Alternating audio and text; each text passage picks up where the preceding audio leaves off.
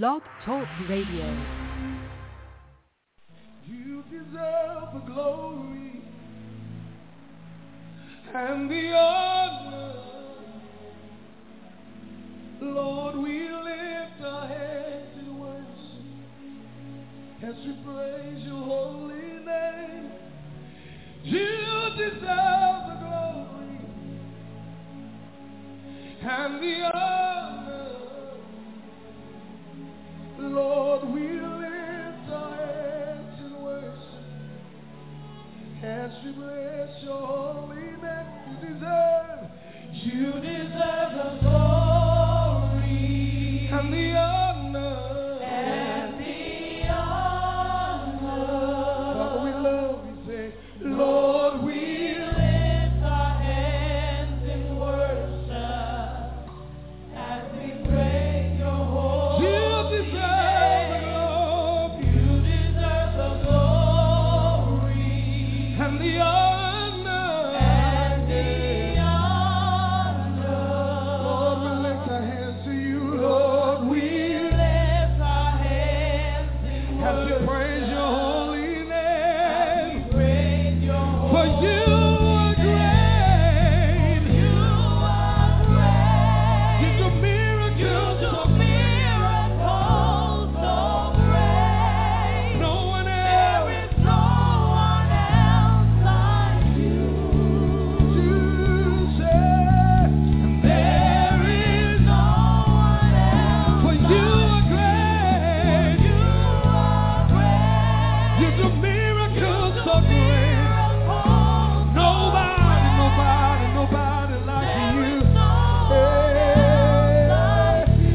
No one else.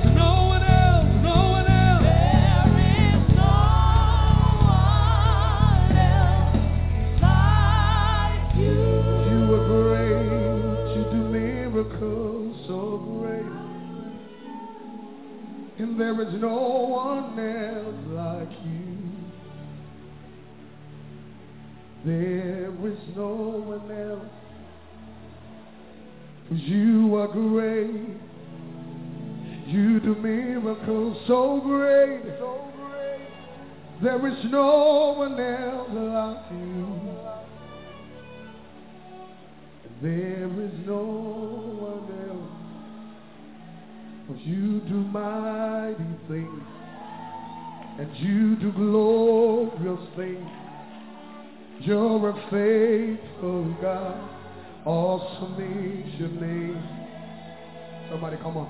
You do glorious things. You're a faithful God. Awesome is your name. We give you glory, God. You do mighty things. You do glorious things. You're a faithful God. Awesome is your name. Awesome is your name. You do mighty. You do glorious things. You're a faithful God. Awesome is your holy name. Say it again. You do mighty things. Yeah.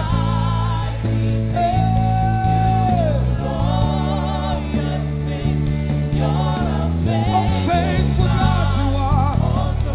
Sing it one more time. You do mighty things. You do glorious things, Jesus. You're a faithful God.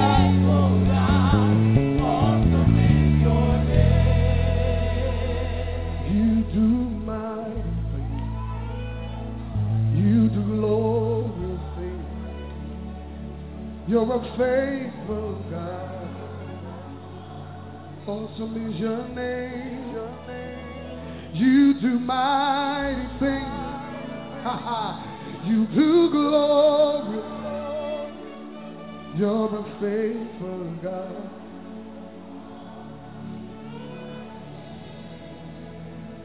Your name is Yahweh. Your name is Yahweh. You're a miracle working Your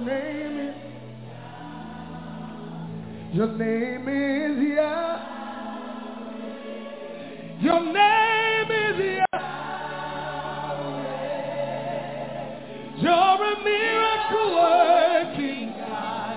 Your name is. You want to declare it? Your name is Yah. Hey. Your name is Yah. You are a miracle working God. Miracle working God. Your name is Yah. Your name is Yah. You are a miracle working God. Miracle working God. Hey. Your name is Healer. Your name is Healer. You're a miracle working God. Your name is Healer. Your name is Healer. You heal every disease. Your name is Healer. You're a miracle working God. Your name is Yahweh. Somebody bless him in this place. Your name is Yahweh. Miracle working God. Your name is. Thank you, Lord. Thank you, Jesus. Thank you, Yeshua. Thank you, my God. Mighty, mighty, mighty God. Mighty Yeshua. Mighty Jehoshua, mighty Lord. Awesome God in power, in might. Hallelujah. Who is like thee, O Lord? Who is like you, O God? Almighty God, awesome God, good God, great God. Thank you, Lord, who is worshipped forever, whose name, hallelujah, liveth forever. Hallelujah, who is like thee, O Lord. We thank you for your love. We thank you for your mercy. We thank you for your grace. Hallelujah, Lord. Hallelujah, Messiah, Jesus, Lord, O God. Lord above all, Lord above heaven, Lord, we thank you for your love. We thank you for your mercy. We thank you for your grace. Hallelujah. By grace, ye are saved. It is not of yourself, the word says, but it's the grace of God. We thank you, O Lord. We thank you, O God. Merciful, good God, great God, awesome God. Thank you, Lord. Thank you, sister. Amen. Thank you, Lord. He is worthy to be in praise. He is so awesome. He is so good. Thank you, Lord. Thank you, God. Thank you, Yeshua. Thank you, Jehoshua. Hallelujah, Lord. Thank you, Lord. I've been having a call this week. Amen. I've been coughing, and I didn't think I will be able to come on tonight. Thank you, Lord. Hallelujah. But thank you, Jesus. I hope that I can probably come on and share it and be on, being in heaven this morning and hallelujah, to being in the arm of God. I was holding on to God's arm this morning in heaven, crying for the things going on down here. I'm looking down from the throne of Father, down to the earth and seeing the things going on. I said, Father, that you see all the evil going on down there, and I was crying, and I was able to hold on to his arm of love, grace, and mercy. Amen. Thank you, Lord. I thank the Lord for that, because it's only through Christ that we're able to have this blessing of coming close to God through the blood of Jesus, through the sacrifice on the cross. There were things the Lord says to me this morning that I would like to share tonight. Thank you, Lord. Jesus spoke to me a few times and said things that are really important that we hear, that I believe will bless our lives. Every word that proceeds out of his mouth is life. Amen. It's eternal life. And he says he is eternal life. And when we come to him, when he's in us, we have in us eternal life. And thank you, Lord. Thank you, God. And he makes us perfect. He makes us perfect. Hallelujah. And when we are manifested in heaven above, we will be perfect, he says. And he showed me. Thank you, Lord. Thank you, God. The last thing that we as people don't want to say that we're perfect. But Jesus said that he will make us perfect. He makes us perfect. He is perfect. He doesn't make a mistake. And he is in us. He lives in us. The only mistake we make is of the flesh. But when we walk in the Spirit, not according to the flesh, my brother and sister, that's why, when you read Romans 8, what Paul says to the Romans, he says, for therefore, know now, because this began when you began to walk with the Lord. When you receive Christ as your Lord and Savior, from that very moment, you began to walk with the Lord. You began to walk in the Spirit. And this is Paul says, there's therefore now no condemnation for those who are in Christ Jesus, who walk not according to the flesh, but according to the Spirit. Hallelujah. In Christ, hallelujah. As long as we walk in the Spirit in Christ, the Spirit of Christ, the Holy Spirit, is the Spirit of Christ.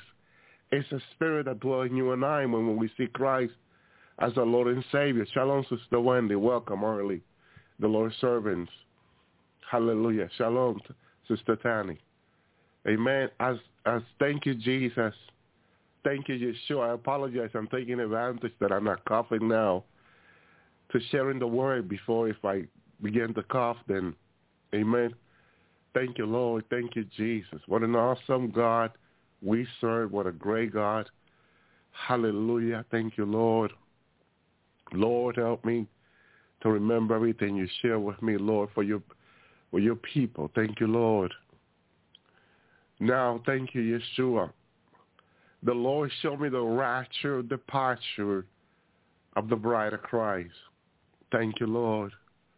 And it was beautiful. Thank you, Jesus.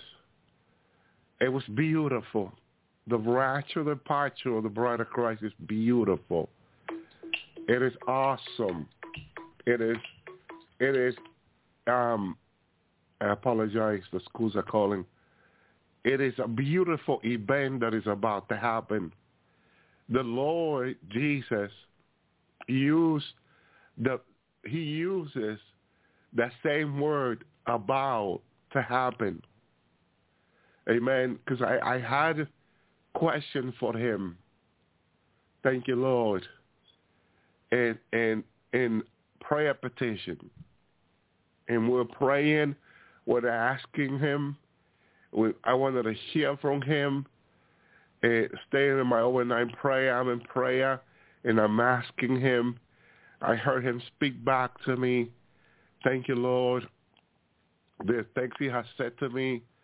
Amen. And I keep asking, I keep requesting, I keep interceding. There are people we're praying for, people that are sick, people that need prayer. We're praying for other people who need a family to be saved, who have requested salvation for the children.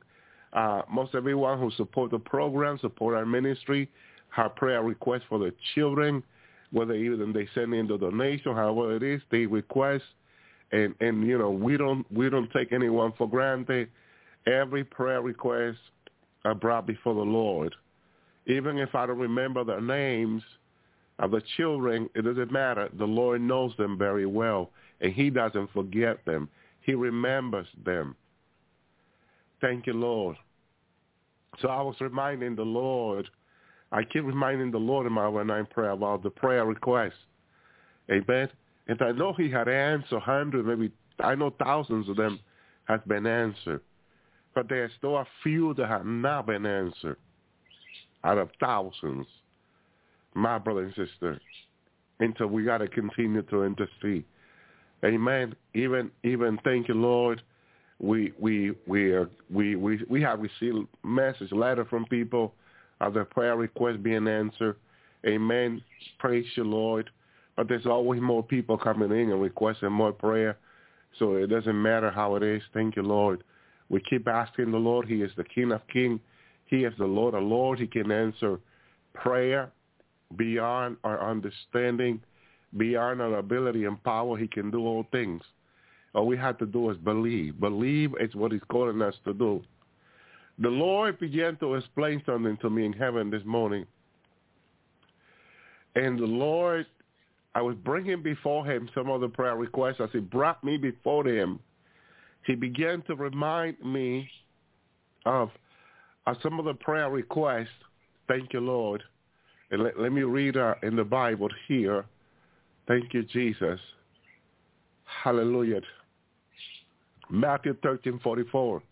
Again, the kingdom of heaven is like unto a treasure hid in the field, or hid in the field, which a man has found. He hid it. And for the joy thereof, he goes and sells it, all that he had, and buys the field. Sure, he understands the importance of heaven, because this is about the kingdom of heaven. And wow. And you know, Abraham buys the land for his children. And in the land of Canaan, the land of Jerusalem, and that land belongs to the Lord. So for sure, Abraham understood, like this man, which we can say this man is also Abraham. He understands this treasure that is hidden in that land, and he goes and buys the field. And with God, as long as you understand what God is saying to you, as long as you understand this treasure of salvation that you and I have, that it cost Jesus his life at the cross, how important it is that we should be repenting daily, seeking the Lord every day, committing our life to him every day, making sure we are presenting our day as the angel will go before God in the book of Job. It was a custom, it was an everyday thing to come and present himself before God. And so came Satan, the Bible says. And God said, "For where thou comest."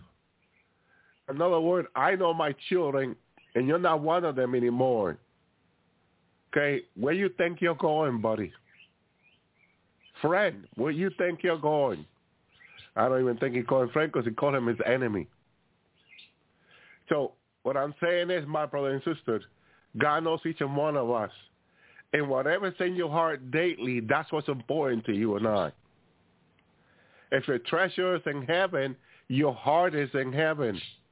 But if it's on this earth, that's what God is trying to get your attention and my attention. Listen, your heart should be in heaven, not on the earth, like you've been doing so far. If your treasure is in heaven, your heart is in heaven.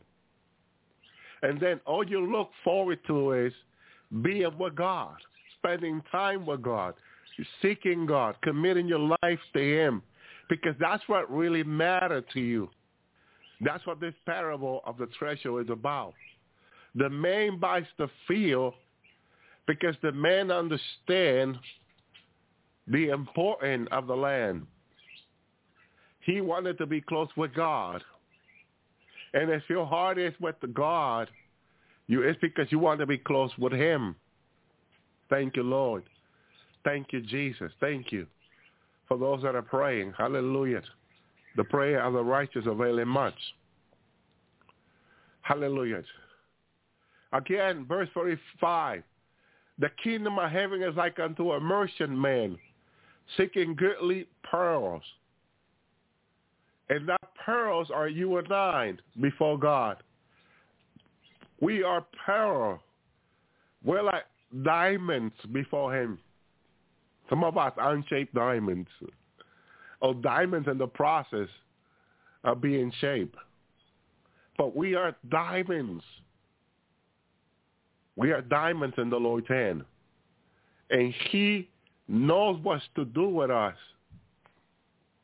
All he wants us is to submit to him. Submit to his will. Seek the kingdom of heaven first, he says. And every other thing will be added unto you. Hallelujah. But that's when the kingdom of heaven is your first priority. It's what you really want. Because every day when God looks upon our life is, what do you really want? And by our action in our daily life, our actions speak better than our words. What do you and I do every day that can say we're looking for the kingdom of heaven? We want to be with God. Thank you, Lord. Thank you, Jesus. Thank you, Yeshua. What an awesome God we serve. What a good God. What a great God. Putting God first is putting God above everything that you and I are in him. Above your relationship, your job, your children, this world, everything. Keeping God as he is in your life, King of kings and Lord of lords, Almighty God. Thank you, Lord. Shalom, Brother Michael. God is almighty.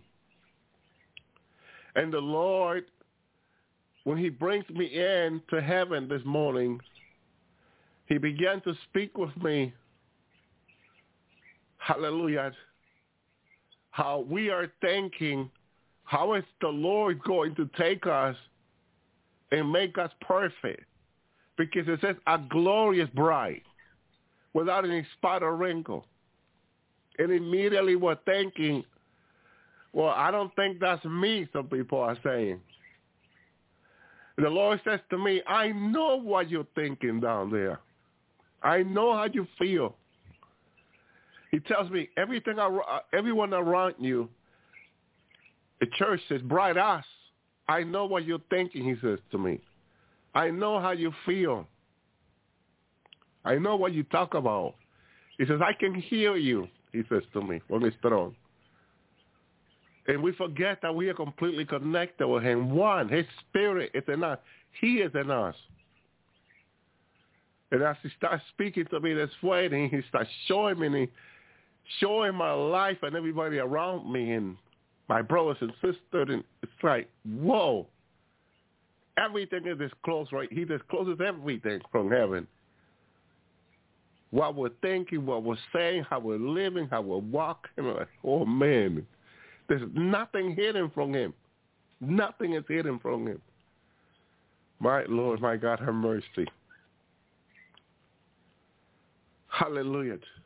But he said he has the power to take us where we are and make us perfect when we come into heaven. And he showed me. He showed me. Hallelujah. He says, look, the rapture is about to happen. He says, about to happen. And he showed me the rapture. Under the sun, we were taken from the earth, the bride. I'm standing up there looking at the bride coming in. The bride comes in. Jesus, he raptures the bride, and he takes her and changes her in the twinkling of an eye at the last trumpet. And he makes her perfect. Perfect like he is. And when she arrives in heaven, she's the most beautiful thing you ever saw. Each and one of us there, my Lord, my God. That's why the word glorious, as I'm standing there looking at what the Lord just did in his mighty power, he took each believer going home in the rapture, and in his mighty, mighty power changes everyone, transfers everyone. Glorious.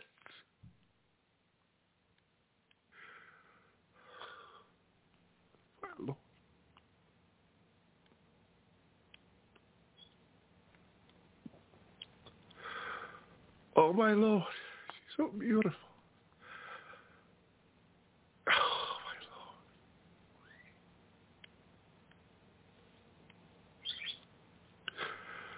Lord. This is what Havoc is looking to see. This is what he's promised.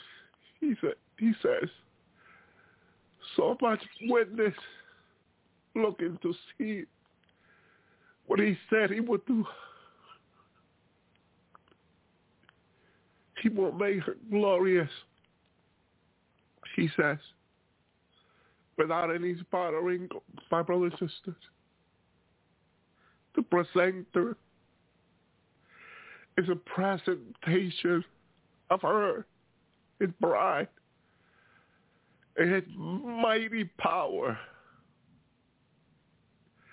And he wanted me to see what he's going to do, what he is about to do. He takes every believer and turns them glorious. Glorious is the word that I would taste in heaven. With such a might and glorious lightning and thundering, the display of lightning and light. Oh, my Lord. We don't have that power. We're not familiar with such a power. My brother and sister, this is why it's hard for us to understand it. It's hard. But every single test and trial that you and I are going through down here is the price that is what he's using. Hallelujah. Hallelujah.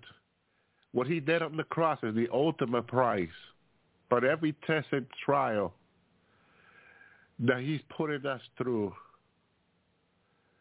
the end result of it will speak for itself.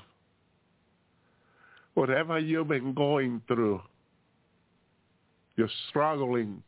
Why do you think you've been struggling so much? Because in the moment his power got hold of each and one of us, at that very moment, it was like he magnified the trials and testing that we are going through down here. In that very moment, when his power grabbed each and one of us, I began to see that the struggle that we had through the testing and trial, the testing and trial that he's been putting us through, going through. And some of us, we can say that in the struggle we have not been faithful through it. But it's not about how faithful we are, it's how faithful he is. We forget. We keep forgetting. It's not about us. It's about him and what he did on the cross for us. And this is why, hallelujah, as long as you keep coming to him, you are more than an overcomer in him. More. And you keep saying, but Lord, I keep failing you. And you keep crying out to him, Lord, help me. I keep failing you this way and that way, Lord. I love you, Jesus. And I just want to be with you, Lord. I just want to serve you, Lord. I want to be part of your kingdom. And the Lord has welcomed you as his child. The Lord has already received you as his child. He knew you before he made this earth. Before he made this earth, he knew you by name. Hallelujah. And chosen you and elected you for his kingdom. Thank you, Lord. And he's showing me this morning in heaven as I'm standing beside him, his mighty power. How he takes each believer and change them instantly into a glorious bride without any spot or wrinkle. My brother and sister, to present her, to say, Father, here she is, my Lord. And everyone in heaven marvels of her beauty. My brother and sister, whoa! But you don't see your way. You don't see yourself this way. But he's able to. And people have gotten to the point where they're questioning whether Jesus is able to do it. You see where we got to? You see where we're getting to a tested trial and difficult time that we're having. We keep questioning the Lord. Whether did he chose me? Am I one of them? And the Lord is listening to us. He was telling me, I'm watching you. I'm listening to you. I can hear you from his throne. He can hear us and he is speaking. And you say, Lord, am I one of you, Lord? That you have chosen me? And the Lord had let you know how many ways already, speaking to you so many ways that he has already. But you keep asking him the same question. Am I your chosen one? Am I your elected one? When you know the Lord already has said yes, and it's your doubt and your unbelief, the enemy is trying to use doubt and unbelief to get you to doubt and unbelieve. But God is not a man that he will lie, nor the son of man he will repent. He said he had chosen you. He had elected you. He has selected you. Why are you letting the enemy put a doubt in your mind? For you to question God. For you to question him that chosen you. Did he not say, ye have not chosen me, but I have chosen you? Does he not say that in his word? He chose you before you can confess him as your Lord and Savior. Before anyone can say to you, would you like to receive Jesus as your Lord and Savior? The Lord already chosen you. Your name is in his book in heaven, in the Lamb Book of Life. Your name is there because he has chosen you to be his bride. And now that you have years ago received the Lord, the devil wants you even to doubt who you are in God, whether he elected or chosen you or not. Just because God had you waiting a little on the rapture, the departure. Because God said that he will not want anyone to perish. Things felt like, wow, the delay. And every years have gone by, and we've been feeling the delay of the rapture, of the departure, of the hard parcel. And then we've been getting desperate. And we've been doing what the Lord said in Matthew 24 for us not to do, to beat out one another. He talked about the servants, my brothers and sisters, okay, that when his master delay his coming, hallelujah, what did he do? Thank you, Jesus. Praise the Lord. I want to read this to you because this is what we done. This is what we done. Hallelujah. Thank you, Jesus. The Lord. Matthew 24:48. Listen, please. But if that evil servant shall say in his heart, my Lord, delay his coming. You know, the two words I've been meditating. Matthew 25, the parable of the 10 virgins, he calls half of them foolish. But I believe at one time they were the bride of Christ. Because they were serving the Lord. What happened in the between was between them and God. If they start praying, they start fasting, they start seeking the Lord, they start committing their life to him, that was between them and God. But at one time, I believe they received the Lord. They were serving the Lord. They knew to have oil in the lamp. But then as time went by, they got careless. But here, this brother, at one time, not no more. But if this evil servant to say in his heart, you notice that this is personal. He became evil with time because if he want to say to his brother, so he says in his heart, look, he says in his heart, my Lord delay his coming. And in order for him to say so in his heart is because he's been waiting for the rapture and he feels that it's taking so long, he doesn't want to wait anymore. It sounds like he's given up to me. It's what it sounds. I don't know what are you thinking. Sounds like he's given up to me here. My Lord is calling Jesus Lord, and you cannot call Jesus Lord unless it's by the Holy Spirit, the Bible says. You cannot call Jesus Lord unless it's by the Holy Spirit. So far, he had the Holy Spirit in him, my brothers and sisters, and shall begin to smite his fellow servant and to eat and drink with the drunken. And right now he gets abusive. And this is why I apologize to people. People say, why are you apologizing? Am I getting abusive? Am I being abusive with my message? Am I hurting you and acting like I don't care with the word? Because I'm not supposed to be doing that. We're supposed to be loving one another. And if I come here angry and I preach a message that hurt you, and it's because of my anger. It's because the Bible is a sword, a two-edged sword.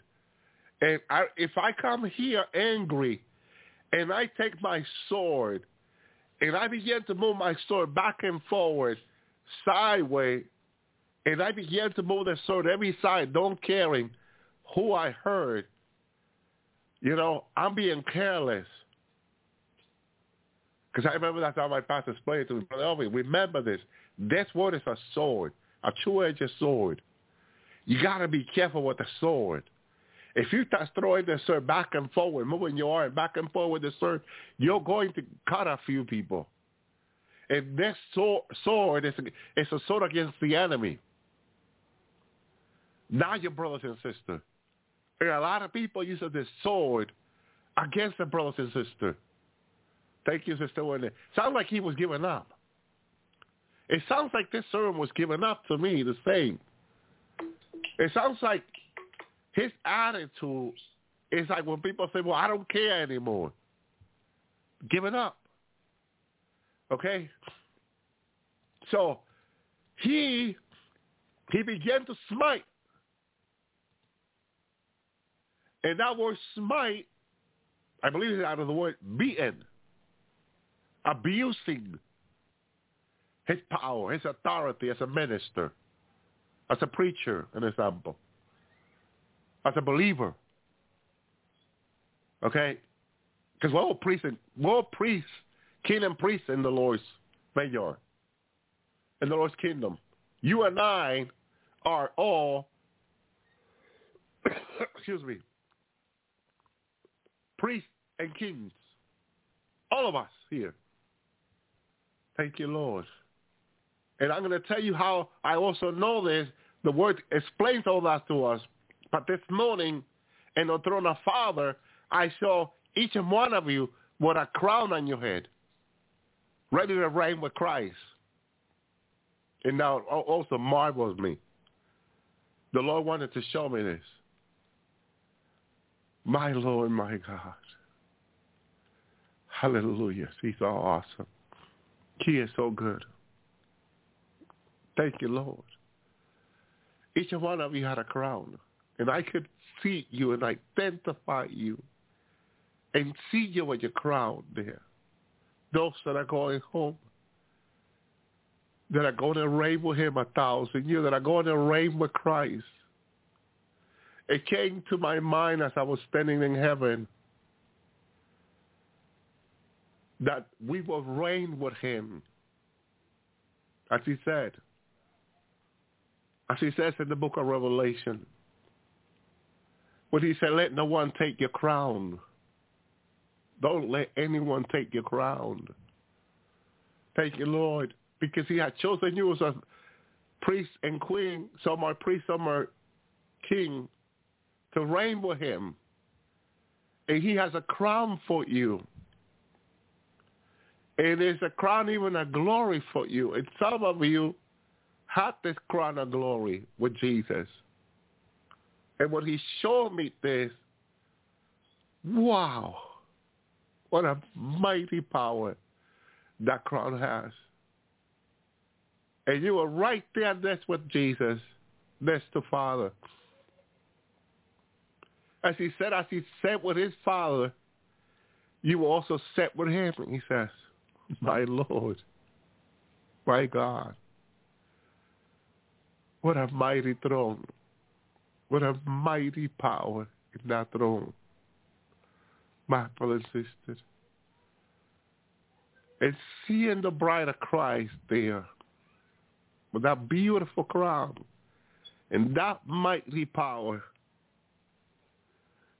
I knew that you're going to reign with him.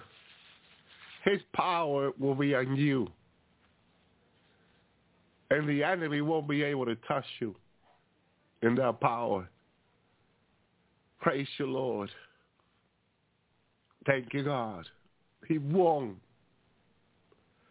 Because it's the mighty power of God in you all the time. Once he put that crown on you, it is a power to bring nations on their knees. And if you could walk out of heaven with that crown right now to this earth, everyone will fall on their knees and won't be able to move. So it's a mighty power in that crown. Thank you, Lord. He said you will reign with him, chosen you to reign with him. Thank you, Lord. Thank you, Jesus. What an awesome God. What an awesome God. So again, the kingdom of him like to immerse him in seeking goodly pearl. And when he had found one pearl of a great price, he went and sold all that he had and bought it. Hallelujah. Why was Jesus willing to come down here and die for each and one of us on the cross, or die for you on the cross? Because you don't see the kind of pearl you are in him, because that mystery has not been revealed to you yet.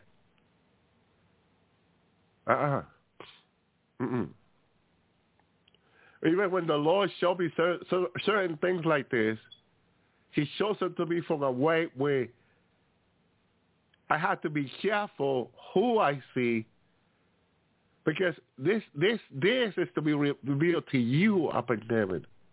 When you arrive, God one-on-one with you is going to reveal this mighty thing. But it will be because everyone will be there already in that departure rapture. in front of everyone. You are a pearl of him, putting a crown in you. Remember, there are many crowns, the crown of life. My brother and sister, thank you, Lord. Thank you, Jesus. Praise you, God. He's so awesome. He is so awesome. Hallelujah. Praise you, Lord.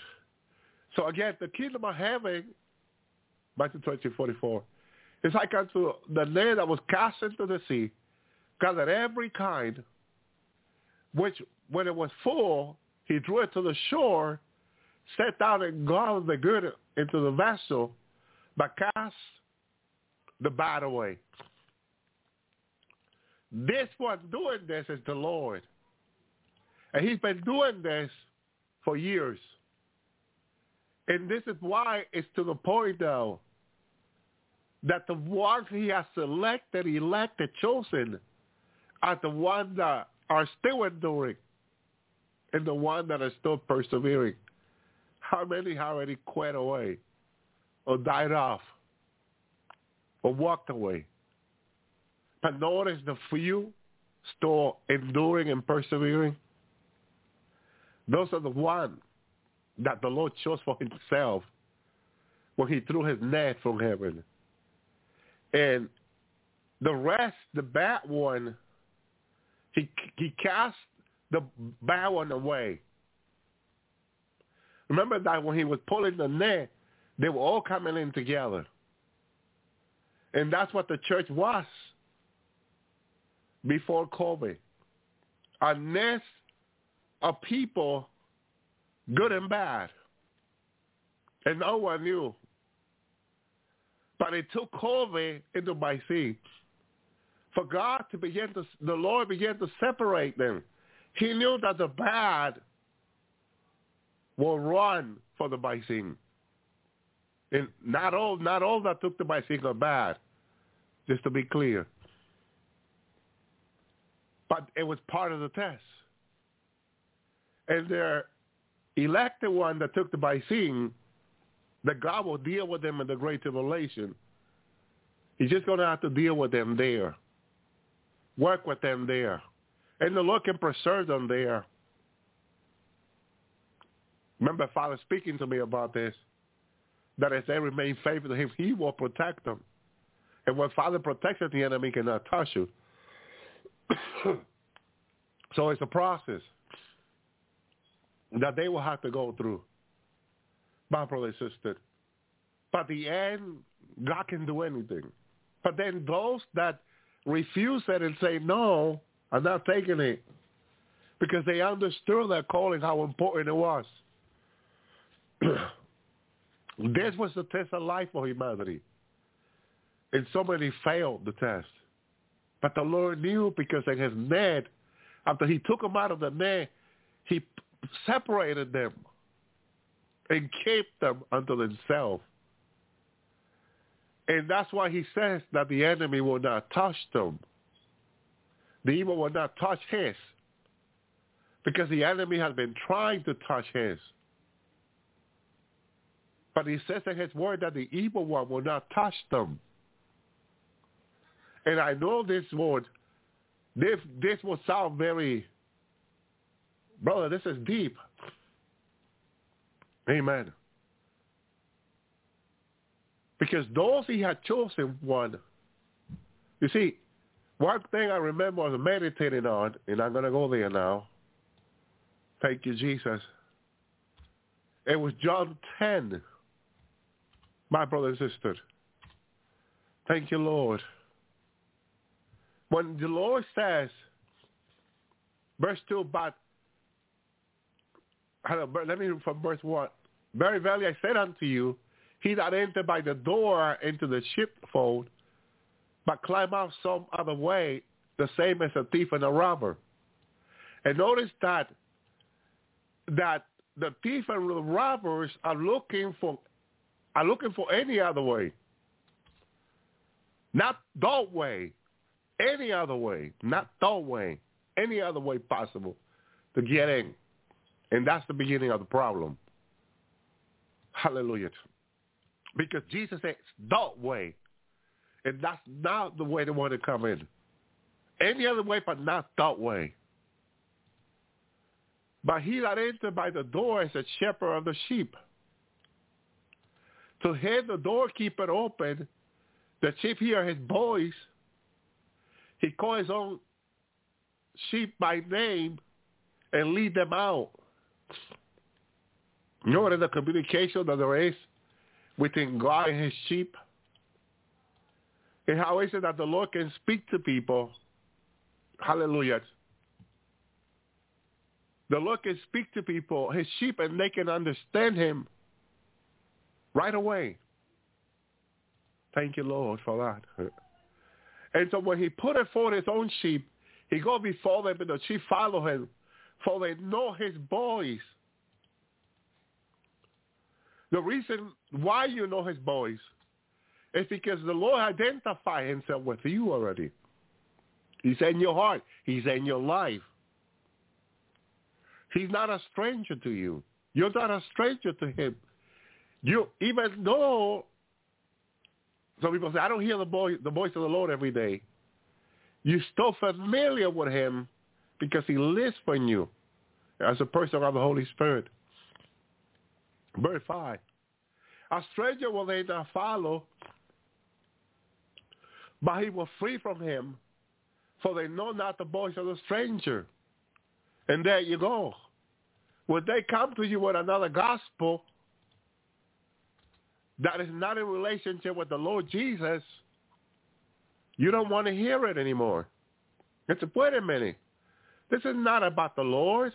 This is about this other person or about this other thing. Thank you, Lord. Praise you, Jesus. You know your Lord. The Lord knows you already. Thank you, Lord. And this is why your walk has been a struggle for years. Because when you know the Lord, when you know your shepherd, and we are his sheep, when a stranger comes, we don't receive a stranger easy. Because it's a stranger to us. And the voice of the stranger made no sense to us. And we don't make no sense to the stranger. To the only one that we make sense to is the Lord. The one that makes sense to us is Jesus. My brother and sister. Thank you, Lord. Verse 6, the parable, Jesus spoke unto them, but they understood not what things were there, which I was spoken unto them. Thank you, Lord. You see that the Pharisee was thinking within themselves, what is he talking about? He didn't make sense to them because they were not serving God. They were serving the father, the devil, as Jesus said. And so their language was hell and earthly, not heavenly. It's about dressing good to make money what they have. The gospel of the Pharisee was, learn the Bible, learn Torah to represent the rabbi and the temple, and then, let them give you whatever they want. Let them give you a lot of money. It was so lying that Jesus rebuked them for that, because they never built relationship with God. They only thought about building relationship with the community. And that's not the gospel of Jesus Christ. The gospel of Jesus Christ is building a relationship with the Lord. My brother and sister. And if you have the Son, Jesus, you have the Father. Thank you, Lord. Verse 7. Then said Jesus unto them again, verily, verily, I said unto you, I am the door of the sheep. As Jesus said to me this morning in heaven, I am eternal life. Hallelujah. And immediately when he said this to me, I'm like, yes, Lord, you are eternal life. If I'm in you, you live eternally. And at that very moment, he enlightened me to understand that each and one of us, you all, live eternally. Because he said, you all. And I'm standing there watching him, listening to him. And wow. Because we read about him, he gives us eternity, eternal life. But he says, I am eternal life. And he's in us. That means we have eternal life already. So what is your fear about? He says, your fear is of your own flesh. I had this coughing when I went to bed. I had a really hard time sleeping. But I will go into prayer and now. But if I will fall asleep, I will repent, go back to prayer repenting and praying. My brother and sister, I'm not going to let the enemy of my not being able to sleep make me feel like, well, I'm not going to pray because I'm not able to sleep. That's a lie of the enemy. Don't turn to God angry because of something that's happening to you in the physical that the enemy is even participating on that. Because that's what the enemy likes to do with Christians, with believers. The enemy is coming against them. They don't see the enemy. And then Satan comes beside them and says to them, look what God is doing to you. Then the persons are getting mad at God. How can you be allowing this? How can you be doing this to me? And that's the plan of the enemy, to have you turn against God. Don't do that. Don't let the enemy turn you against God. Hallelujah. Praise you, Lord. Thank you, Jesus. Thank you, Yeshua. Hallelujah. He's an awesome God. He is a good God. Thank you, Lord. And so I have purpose in my heart to overcome that for years. Not to let the enemy use whatever I'm going through for me to accuse God for what I'm going through. Because he can have you fall in a pool of your own pity and have you drink your own water of pity, accusing God for months and years. Get out of that pool and repent. Get out of that pool and repent and enjoy the living water with the Lord. Come out of that pool of pity of getting mad at God for what's happening in your life and repent and get back into relationship with him and begin to enjoy the water of life from him and much more that he has available for us. Thank you, Lord. Thank you, Jesus. We all go through it. None of us are better than others. We go through it, my brother and sister. And it's test and trial. Test and trial. And what the enemy calls failing is God making you overcome the failing. You notice that some people say, I should have been gone years away. But you're not gone years away. So what's happening? The Lord is sustaining you. That's why his mighty hand is behind you.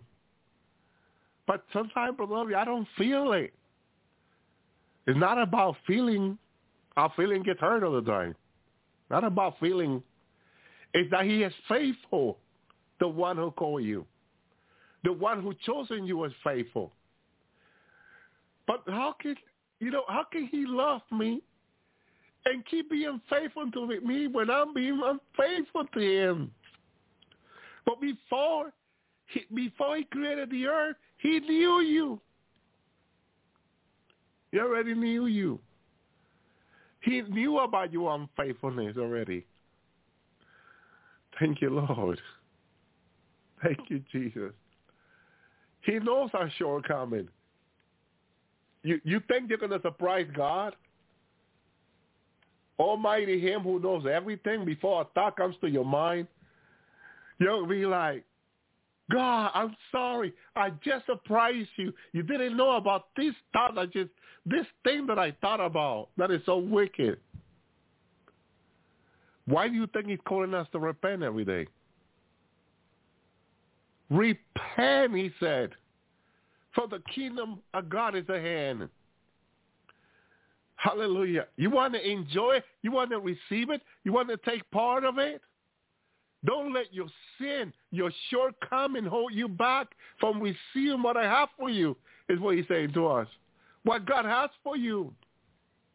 The only thing keeping us from enjoying and receiving what God has for you, for us, is sin, our shortcoming. But if you understand that you have shortcomings, that you're not perfect yet, you're not there yet. Although you have the perfect one in you to help you. But it's because we have not truly learned to trust on him yet. That's why we keep making this mistake. Hallelujah. Thank you, Lord. Thank you, Jesus. Thank you, Lord. Hallelujah. I made a mistake a few days ago, weeks ago. I was talking to the Lord about this. I said, Lord, you know I made a mistake not long ago. And he said, yes, you did. And I said, Lord, why do I have to repeat the same mistake?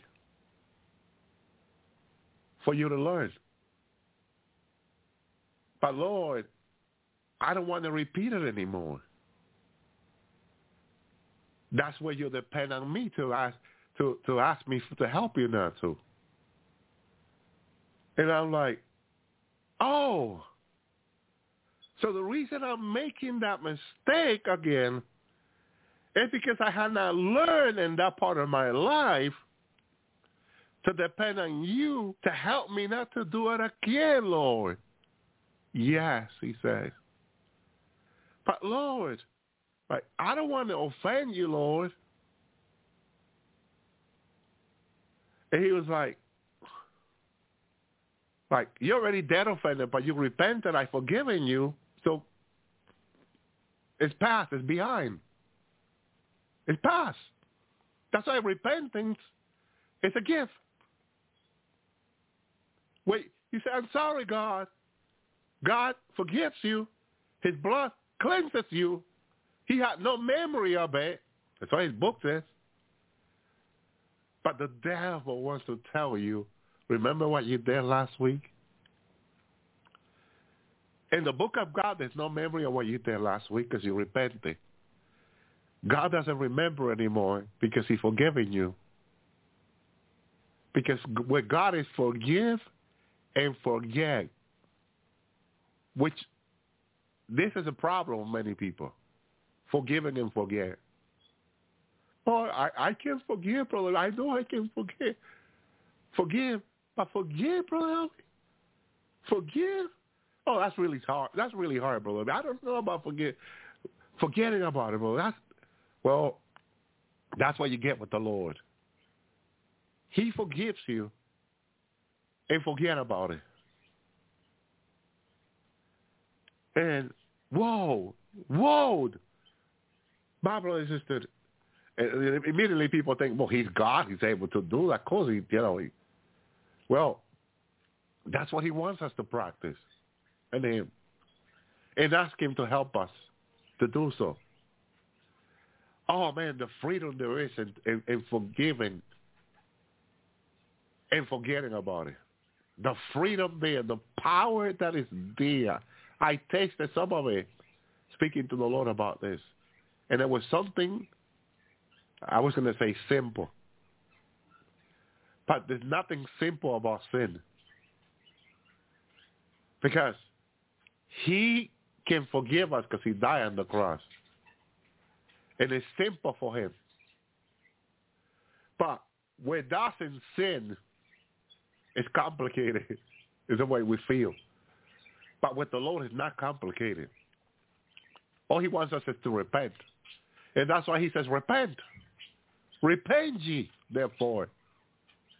Repent ye, therefore. Practice and follow the practice of repentance. Repent ye, therefore. Practice and follow the practice of repenting. Do this daily. Notice how repenting has to do with faith. The more you repent, the more faith you find yourself to have or grow and mature in it. I'll give you an example, Hebrews 11:6. Without faith, it is impossible to please him. Because see, what is involved without faith is sin. Lord, you are so awesome. You are so good. Hallelujah. You make the unknown known, Lord, right when we need it. The problem with pride, doubt, and unbelief, the problem with sin, doubt, and unbelief goes hand by hand. And so when you repent, when you take the step to repent, you take the step to believe God. And so without faith, without you taking that step to repent daily, all day long if you have to, 24 hours if you have to, if you need to. Because some of us need time. We need hours to repent. Some of us. Hallelujah. Can anyone say an amen? Because I'm saying amen here. I need hours to repent. Okay? Thank you, Lord. Thank you, Jesus. Hallelujah. And that time with God cannot be compromised. We cannot compromise our time with God or repentance with anything else. We have to do it. We just have to do it. Again, Hebrews 11:6, without faith, it is impossible to please him. Because see, that without faith is pride, doubt, and unbelief. Sin. And if you don't take that step to repent, if you don't take that step to say, I'm sorry, God. I'm sorry, Lord. Against thee have I sinned and have done this evil before you. Hallelujah. Praise you, Lord. Hallelujah. Sometimes we become sin justifier ourselves. Sometimes we justify our own sin. Sin is sin. And what do we say to ourselves? Oh, that was just a little thing. Sin is sin. No, that I only look. I only heard. I just said.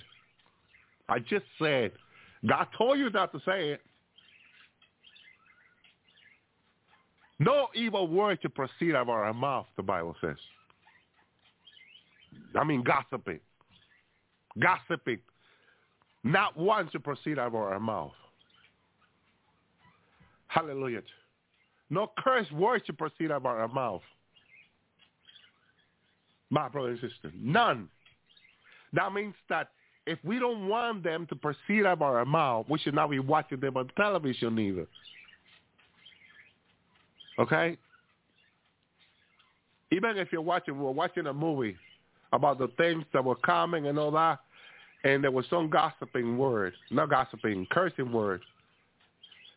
and we let it run, but then we didn't watch it, and I said in front of my children, my wife, my children, we should have not watched it. I'm so sorry. We should have not allowed that. And I began to pray. I said, Lord, please forgive us.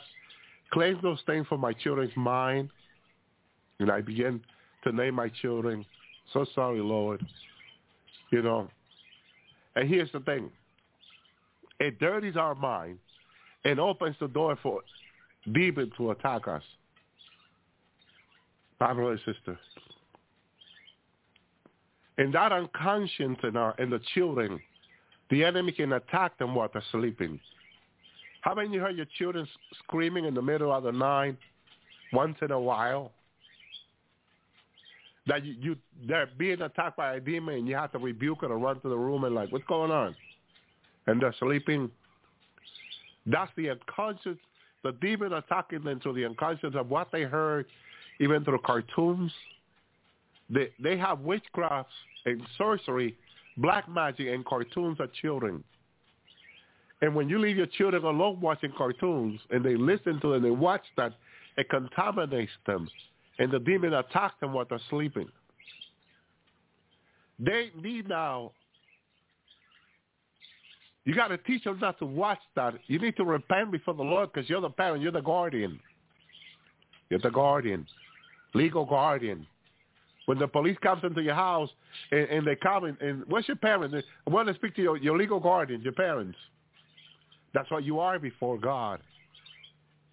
That means you take them before the Lord and you say, Lord, I repent for what my children have watched in the cartoon that have contaminated their body, soul, and spirit, their mind. And I ask you, Lord, please forgive them. And please cleanse them, Lord, with your blood from that break any curse of the enemy. Any open door, Lord, close it. Hallelujah for what you did for them on the cross. And the Lord does it. Hallelujah. The Lord does it. Because everything is possible with him. The Lord can do anything, my brother and sister. In that regard, you're the legal guardian. Hallelujah. And when you ask for this, the Lord will hear you. The Lord will answer you. And the Lord will do it. Thank you, Jesus. But you got to be proactive, I think. You got to practice your faith every day, regardless of what anybody else is doing. Because a lot of people nobody's doing it, excuse me. Why should I be doing it? Imagine if Noah and Lot thought the same. I was meditating. The Lord showed me something awesome about Noah in the times of Lot.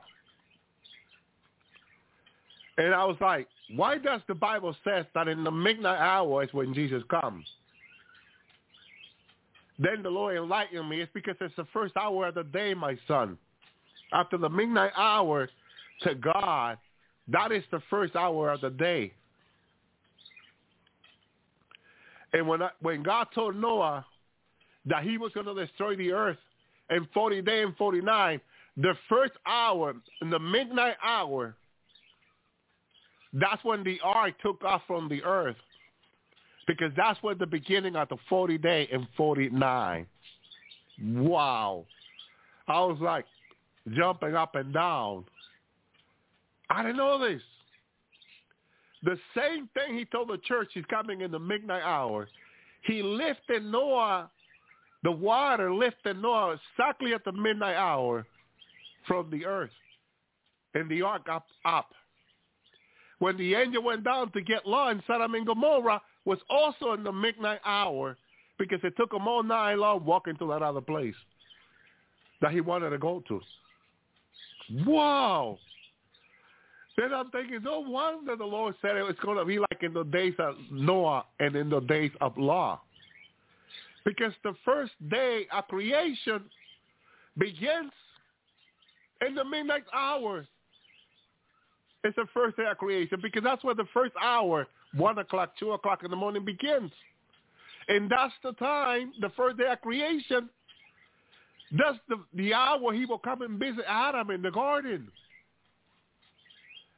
And the dew of the morning, my brothers and sisters. When God was creating in the garden, after he created Adam, he came to Adam at the same hour he's coming for his bride. Because he is the first of creation. He creates on the first. He doesn't create on the third hour, the 4 hours. It has to be on the first hour. My brother just said in the morning that he begins to create. He said it this way. That's why from the first day of creation to the sixth day of creation, before he rests from his work, he starts on the first hour. He started in the midnight hour and blown away. Like, whoa. I never understood the midnight hour until he enlightened me to it. It's from the first hour. That's why when he created Adam at the midnight hour. And that first hour. Thank you, Lord. And listen to this. The change of the church, Jesus comes in the midnight hour, the Bible says. Doesn't that say that so-and-so? That's what Matthew 25 says, right? He comes in the midnight hour. Now listen to this. What comes until the midnight hour? The first hour. That's the first hour of creation. Why do he need to come in the midnight hour? Because that's when he comes to change and transform you and I, as he did in the garden. His wisdom, his revelation is mind-blowing. We are tied to creation. We are changed and transformed also. At the same hour when he created everything. He created everything in the first hour, including the angel and the creature in heaven. The Bible says God created the heaven and the earth. So when God created the heaven and the earth, Jesus said, I am the first from creation. And the first hour, he created all the angels and all that in heaven when he created them. He comes down to the earth to create. He created everything on the first hour because that's the beginning of the day. Isn't that mind-blowing? So he's here early. Well, he's here on time in the midnight hour because he's given us, you and I, a new body, a new creature. That's why the Paul says to the Corinthians, you are a new creature, new creation. So the Lord needs to be here by that first hour in the morning, the first hour of creation, because he's given us a new body, a new creation. That change and transformation hour, when the bride becomes glorious, that's the first hour of the day. It cannot be on the second or third hour. It has to be on the first hour, because that's how he established it through creation, when he created the heaven, when he created the earth. Well, he created everything. Thank you, Lord. Oh, my Lord. He is so awesome. He is so good. Hallelujah. Everything he has established. And this is why he chooses the day and hour. My brother and sister. Now, listen to this. This brother online who's always preaching about the rapture, right? The Lord in heaven this morning, look what Jesus did. This part is about the rapture, but it's funny.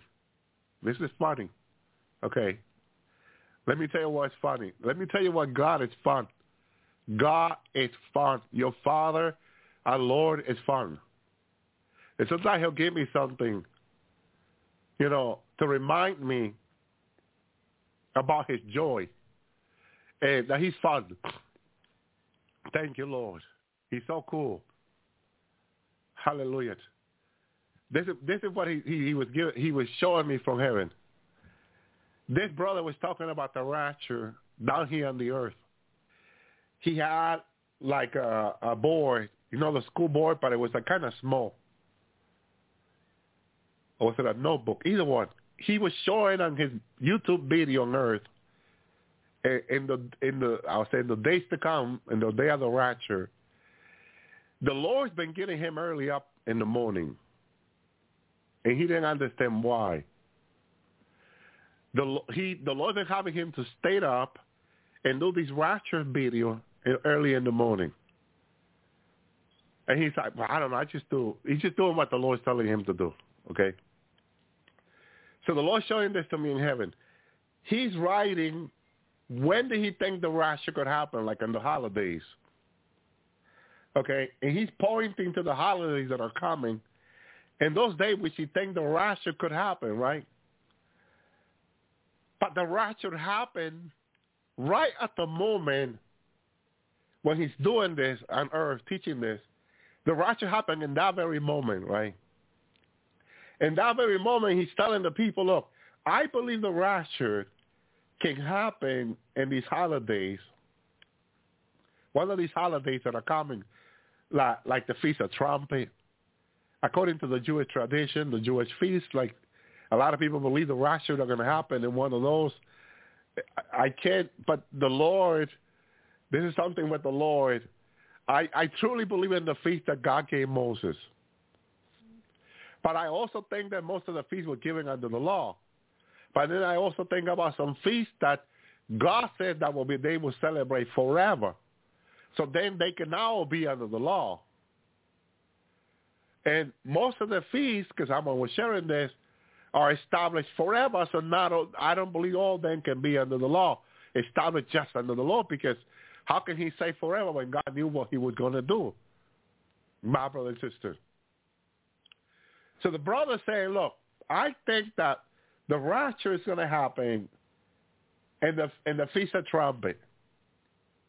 And he was talking about, because it's the last trumpet, it made sense, you know, and he was pointing to the day, and the very second the rapture happened, he's standing in heaven, pointing to the day of the rapture, telling the people. He says, on earth he was saying, we're going to get there, I believe, by this time. And in heaven now he said, we're there. We're there, he said. He looks around and said, we're there. We're there. We're there. It's oh, my Lord. Do you get it? It's not like we're here, because the rapture happened so quickly to him, oh, suddenly. Shalom, Brother Miguel. Instead of saying we're here, and he was pointing, looking for the day of the rapture, but it happened before. He was saying in heaven after he got raptured, we're there. Instead of saying we're here, and it was funny the way he was saying it. He says, because he was saying, we're going to be there, I believe, before this holiday, or by this holiday, by the Feast of Trumpet, but the rapture happened before. And in heaven, what he was saying, we're there, instead of saying we're here, because he got raptured so quickly. The Lord is coming, my brother and sister. Jesus is about to return for his bride. There's not much time left, my brother and sister. Hallelujah. When he showed me the rapture again this time, I couldn't, no man knows the day or an hour. And since the Lord was standing with me and showed me the rapture, I couldn't look and say, well, I think it's going to be on this month or on this day, because he showed me, like, from here to there, certain things, like a sign, I would say, of time. But, in the spirit, like I said here before, we cannot discern that. Okay? Thank you, Lord. But I want to say this, and it is that we're really close. Jesus used this word to be, that we're about to come home. Okay? You're about to come home. And so, this is it. There's no, I share here on the Lord's Tower, a lot of people forgot about that. And it's that last year, God allowed the Antichrist to do certain things. And he began to do them already. And a lot of people are wondering why this is happening. Let me tell you what happened to me a couple of days ago. Okay.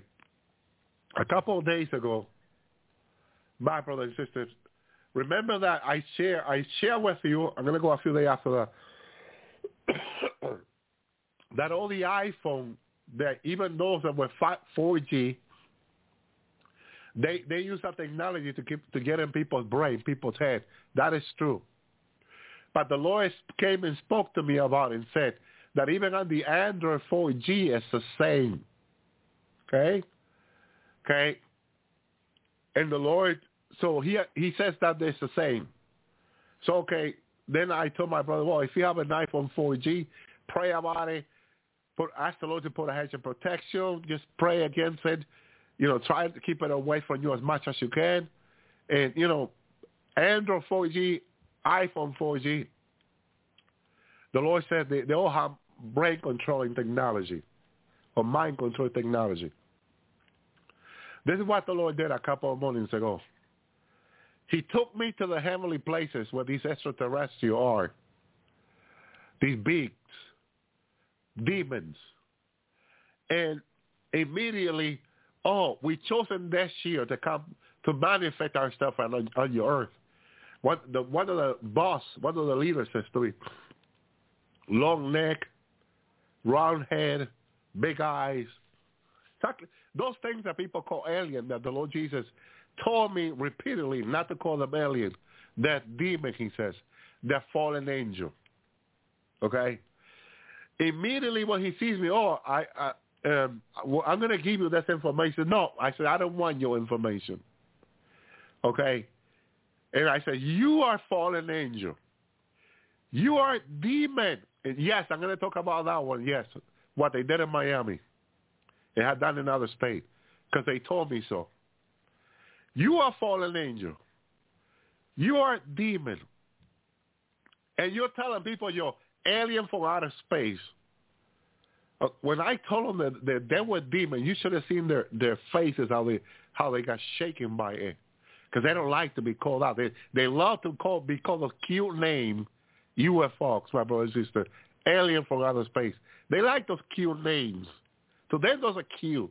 That's what they like to be called. My brother and sister, they don't like to be called by the real fallen angel, fallen Nephilim, fallen demon, none of that. Because that's the truth, okay, by the word of God. Okay, and that's shaking them. That really get them out of their shoes, my brother and sister. And I don't want to be called like that. I don't care what you want.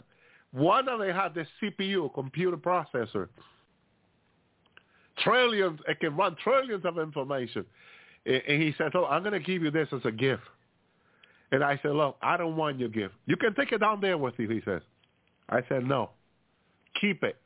I don't want it. I said to him. But you can, he said, people down there will kill for this. And that's exactly what they're doing. They're killing for technology. I don't want it. I don't want it. Keep it to yourself. These things are so evil and wicked. They got people, and I told them, you got our governments, our leaders down there. Okay, they got them like Israel in the wilderness, going around in circle, not getting anywhere but to hell. Because all those that did not listen to Moses, to God, they didn't make it to the promised land. They made it to hell. And that's what they're doing with our government and our leader in office and power. They keep giving them this technology, broken, false technology, and having them build more CERN. I was listening, I believe it was to the radio online. Chicago has 4 CERN. And the mayor is already proposing 2 more. And I was like, what? You know all the people that need food, that need so much, and they're already proposing to have more. California the same, many other states the same. My brother and sister, millions and billions of tax dollar money, but they don't want to give $100 million to the immigrants that are coming through the border, at least for food. You know what they can do behind those walls? They can build condo and apartment for those people, those immigrants, okay, and build them endless and all that desert, build them condos, apartments, and move those people in there. Have them create jobs, charge them $100 a month for rent, and that will bring an income of millions of dollars a year into our economy. And it will not hurt our economy, but it will bless our economy. And give them a 10-year, 20-year visa for them to work. How they have the privilege to do this or that, but have them be responsible to pay their own bills and support themselves and support their children. And it will bless our nation through tax paying. They have programs like that back in the 70s and 60s in the United States. People forgotten about them, my brothers and sisters. But since they're spending all these billions in CERN, they're not willing to spend a few $100 million with the immigrant. So the immigrant is a problem, while speaking with demons everywhere from every single state. It's a curse, because it's not a blessing. It's a curse to the nation. So what deepens the nation into hell is what they're doing with these demons. It's not the immigrant as they want to prostrate or want to show on television. They got it going backwards, my brother and sister. Okay? But the Lord is about to give the blessing out of his church. And once the Lord remove his blessing from the earth, because each believer is a blessing, my brother and sister, they're going to feel the heaviness of sin over their lives. And it's going to be so heavy, okay, that they will want to die. But they will elude them, my brother and sister. And for 7 years, these fallen beings that they have believed, they're going to feel the heaviness of the lie and deceive and much more. But because they're evil, they're wicked. All they want to do is destroy humanity. But our leaders, they don't want to believe in God anymore, in the gospel of Jesus Christ, the gospel of salvation, and want to believe these fallen ones. They're going to have to pay a heavy, heavy price. Their money, their trillions of dollars, is not going to save them. Their gold in the bank and their silver is not going to save them. There's going to come a day very soon where they will be willing to give all their gold and silver and dollars and Bitcoin for the salvation of their soul. And they're going to be too late. My brother and sister, because salvation cannot be bought with money. It can only be bought with one life, one lamb, and it's the Lamb of God, Jesus Christ. My brother and sister, their money is not going to save them. Nothing will save them but the Lamb of God. Hallelujah. And he is not happy with what he sees. And God already decided to take his church out. It's been decided in heaven. And the day is approaching so fast now. The days are being made short. My brothers and sisters, he's not going to leave his church to suffer a bed. Not one bed. God had put his church through testing and trial that no one else was willing to go through. That once he started testing certain people, with the test and trial he's been testing you and I, they began to blaspheme God and walked away. I ain't taking this. So it's not for me. My brothers and sisters, notice how they refuse to repent. They refuse to confess their sins. They refuse to come to the Lord. They refuse to commit to the Lord. They refuse to trust the Lord. They have rejected the Lord. And for that very reason, the Lord has rejected them. Because the Lord in his word has been very clear. And a reminder of that, hallelujah, I'm going to read in John 3:17. For God sent not his Son into the world to condemn the world, but that the world might be saved. But he that believeth in him is not condemned. But he that believeth in not is condemned already, because he had not believed in the name, the only begotten Son of God. And this is the condemnation. The light is coming to the world. Men love darkness rather than light, because their deeds were evil.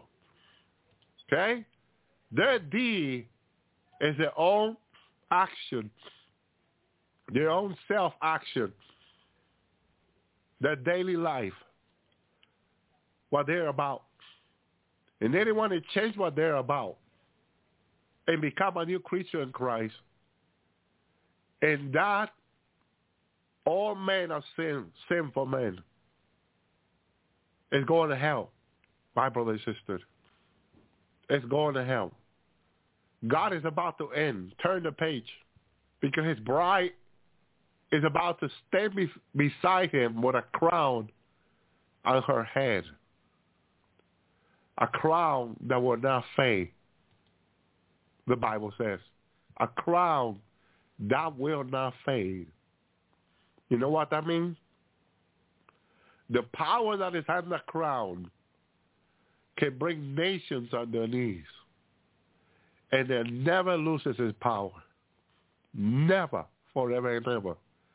It will not fade. Every day, you're standing before God. Hallelujah. You are reigning with him. I looked at the bride.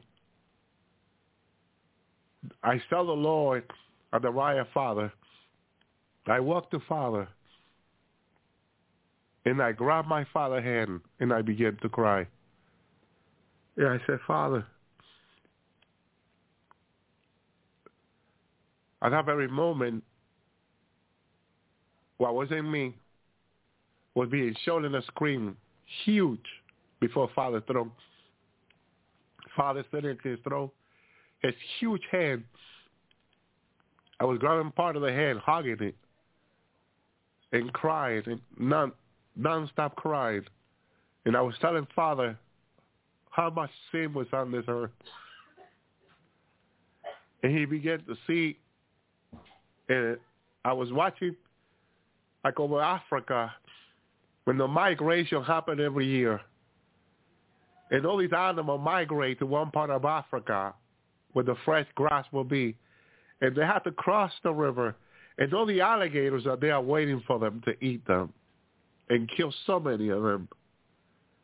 And I'm crying, I said to Father, look how much evil along is in animals, where animals are killing one another. And all these things are happening. And Father was telling me that he didn't mean for this to be the way it was. This was not his plan, he says to me. This was not my plan, he says. I didn't mean for this to happen. This was not my plan. He didn't design for things to happen this way. But he has to give, I believe he allowed it by choice. He meant to say. But he said it was not his plan. And he didn't mean for that to happen, Father says. Thank you, Lord. And I was asking him to change it, that it will not be anymore. But Father, what I believe is follow his own commandments, his own establishment. He said through the prophet Daniel that it will be a 3.5 years and another 3.5 years, all 7 years together. And that has to, since it's been written, and it so has to come that way. Although I was there with him after the rapture, you have to wait until all plays out. But I began to see great evil from the throne. Already, besides the alligator waiting for the wildebeest to come and eat them, there was another great evil arising. Demon that's been bound for a long time. And I'm glad God did not allow me to see the detail of it, but I could see their power in the water and rising. And it was like, God, okay, you don't need to see anymore, my son. He will have me and see that anymore. But I can see like a 360 of his throne. The bride, my brothers and sisters, with a crown, the Lord. The throne was beautiful, lights. Wow, what a beautiful throne. Thank you, Lord. Hallelujah. God's power is endless, mighty power. He rules everything for his throne. My brother and sister. But he is for us. He loves us. He truly loves us. He truly is love. He comforts me with eternal comfort. My brother and sister. The Lord knows exactly what each one of us are going through, he says to me. He can feel what we feel. He knows exactly. He can hear us. This is why, and the Lord said, yes, in our conversation, we need to watch out what we say as a Christian. The Lord hears what we say.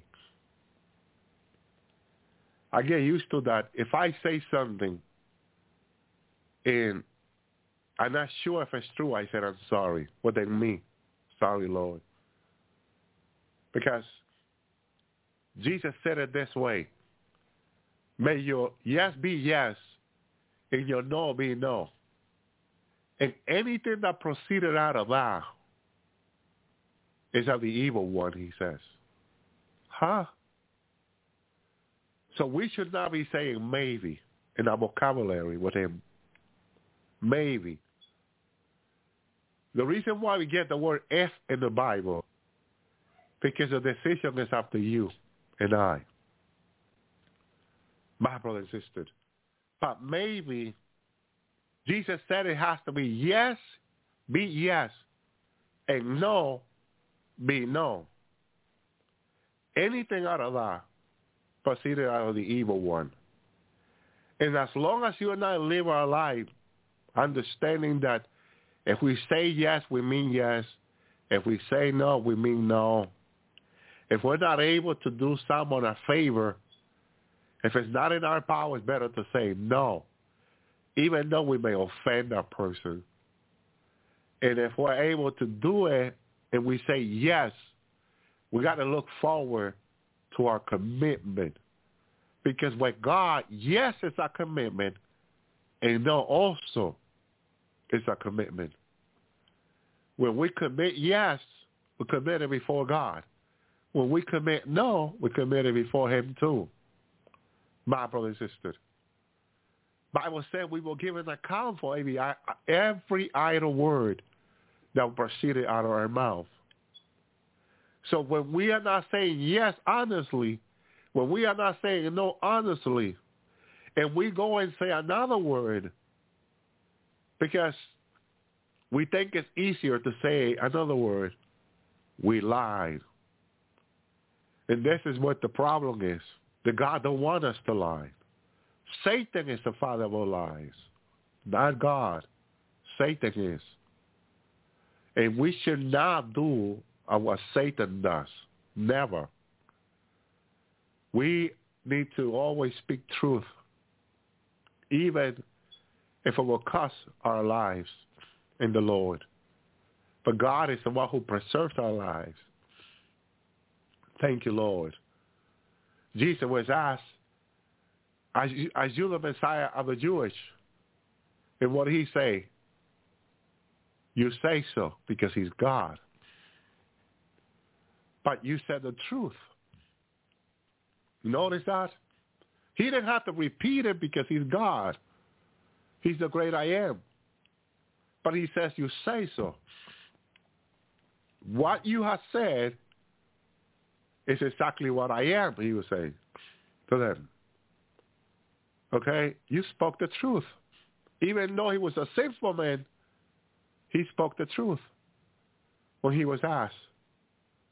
They wanted to make him sin when they keep questioning him and he stayed quiet. But why did he remain quiet? For that very reason. Because let your yes be yes and your no be no. And if he knew, if he said more than that, he will sin. And he's a son of God. He never sinned. He knows not to sin. And that's what God wants us to know. God wants us to know not to sin. Jesus knew. Jesus knows not to sin. And it's better for us to stay quiet. And even repent inwardly and say, I'm sorry. I'm sorry, God. But I'm not going to answer this person. If you know you can sin by giving the person an answer, say, I'm sorry, God, but I'm not going to answer this person. And you stay quiet. Hallelujah. Thank you, Jesus. So as a believer, every day will be tested this way. And whatever answer we give, that's the answer that we are accounted for before God as his sons and daughters, whether we have done righteous or not before him. Thank you, Lord. Thank you, Jesus. Thank you, Yeshua. So it's better for you and I to check with the Lord every day. And how do we do that? Through repentance. Not trusting on your own merit. Not trusting on your own work. Not trusting in anything else but what Jesus did on the cross.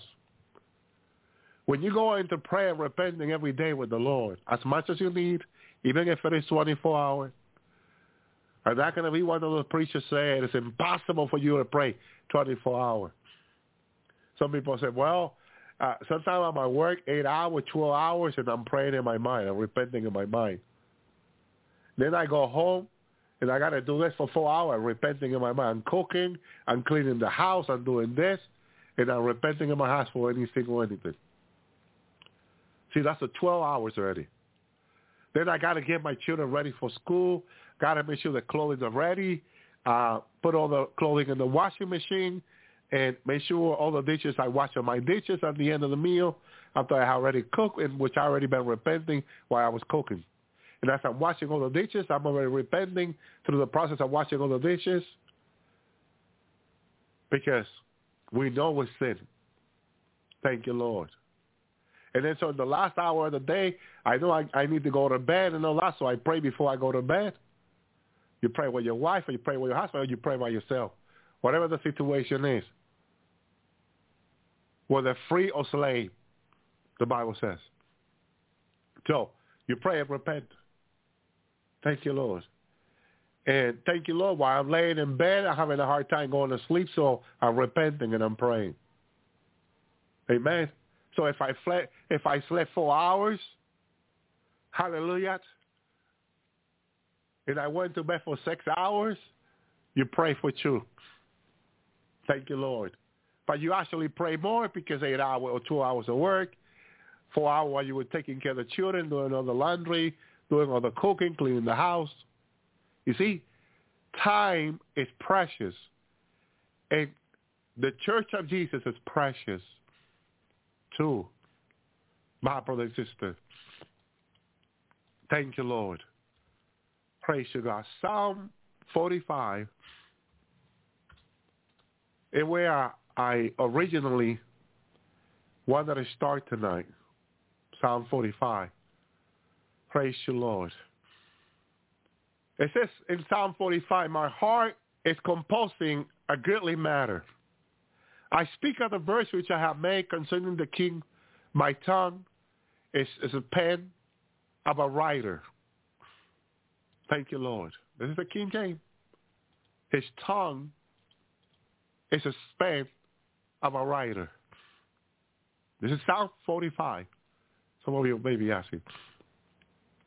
Thou art fairer than the children of men. Grace is upon thy lips. Therefore God hath blessed thee forever. Hallelujah. Are you listening to this blessing? And are you listening to how long this blessing go for? The tongue is the pen of the writer, the ready of the writer. And the blessing that God has given is forever. Let me keep reading. Gird thy sword upon thy thigh, O most mighty, with the glory and the majesty. Thank you, Lord. Verse 4. In thy majesty ride perpetually because of truth and meekness and righteousness. Remember that the bride, hallelujah, the bride, when it's completely manifest, perfect. Jesus told me this morning in heaven. Perfect. I saw her perfect like him. Perfect like Jesus. Hallelujah. Thank you, Lord. Thank you, Jesus. In thy majesty ride purposely because of truth and meekness and righteousness. Thy right hand shall teach thee fearsome things. Hallelujah. Pay attention to the right hand of Father because he will teach you. He will teach you fearsome things. Hallelujah. Verse 5. Thine arrow are sharp in the heart of the king enemies, whereby the people fall under thee. Verse 6. Thy throne, O God, is forever and ever. The scepter of thy kingdom is righteous scepter. Thank you, Lord. You need to remember this because you're going to reign with him. You're going to have a crown like him and reign with him forever and ever. Verse 7. Thou lovest righteousness and hated wickedness. Therefore God, thy God, ha anointed thee with the oil of gladness above thy fellow. Oh, I thank you, Lord. I thank you, Lord. I thank you, Lord. I thank you, Jesus. He's going to anoint you with oil. He's going to anoint you. This is the oil that he wants you to have. This is the oil he talks about in Revelation. He got it. He's giving it to you. It's an oil of gladness above thy fellow, above everybody else who doesn't have it. And believe me, there are plenty that will not have it. The bride is special, my brother and sister. She is a jewel. She is a jewel. Hallelujah. Thank you, Lord. Amen. Keep praying. Thank you, Lord. Verse 8. All thy garments smell of myrrh. It's a special smell. All thy garments smell of myrrh, aloe, and acacia, out of ivory palace, whereby they have made thee glad. I thank you, Lord. Hallelujah. Thank you, Jesus. Verse 9. King's daughter were among the honorable women. At thy right hand stood the queen of gold and offer. Hallelujah. Are you listening to this word, woman of God? Daughter of God, are you listening? Listen, daughter of God. The plan of God for you, for your life. King's daughter were among thy honorable woman. In thy right hand stood the queen in gold of offer, as a precious stone in heaven.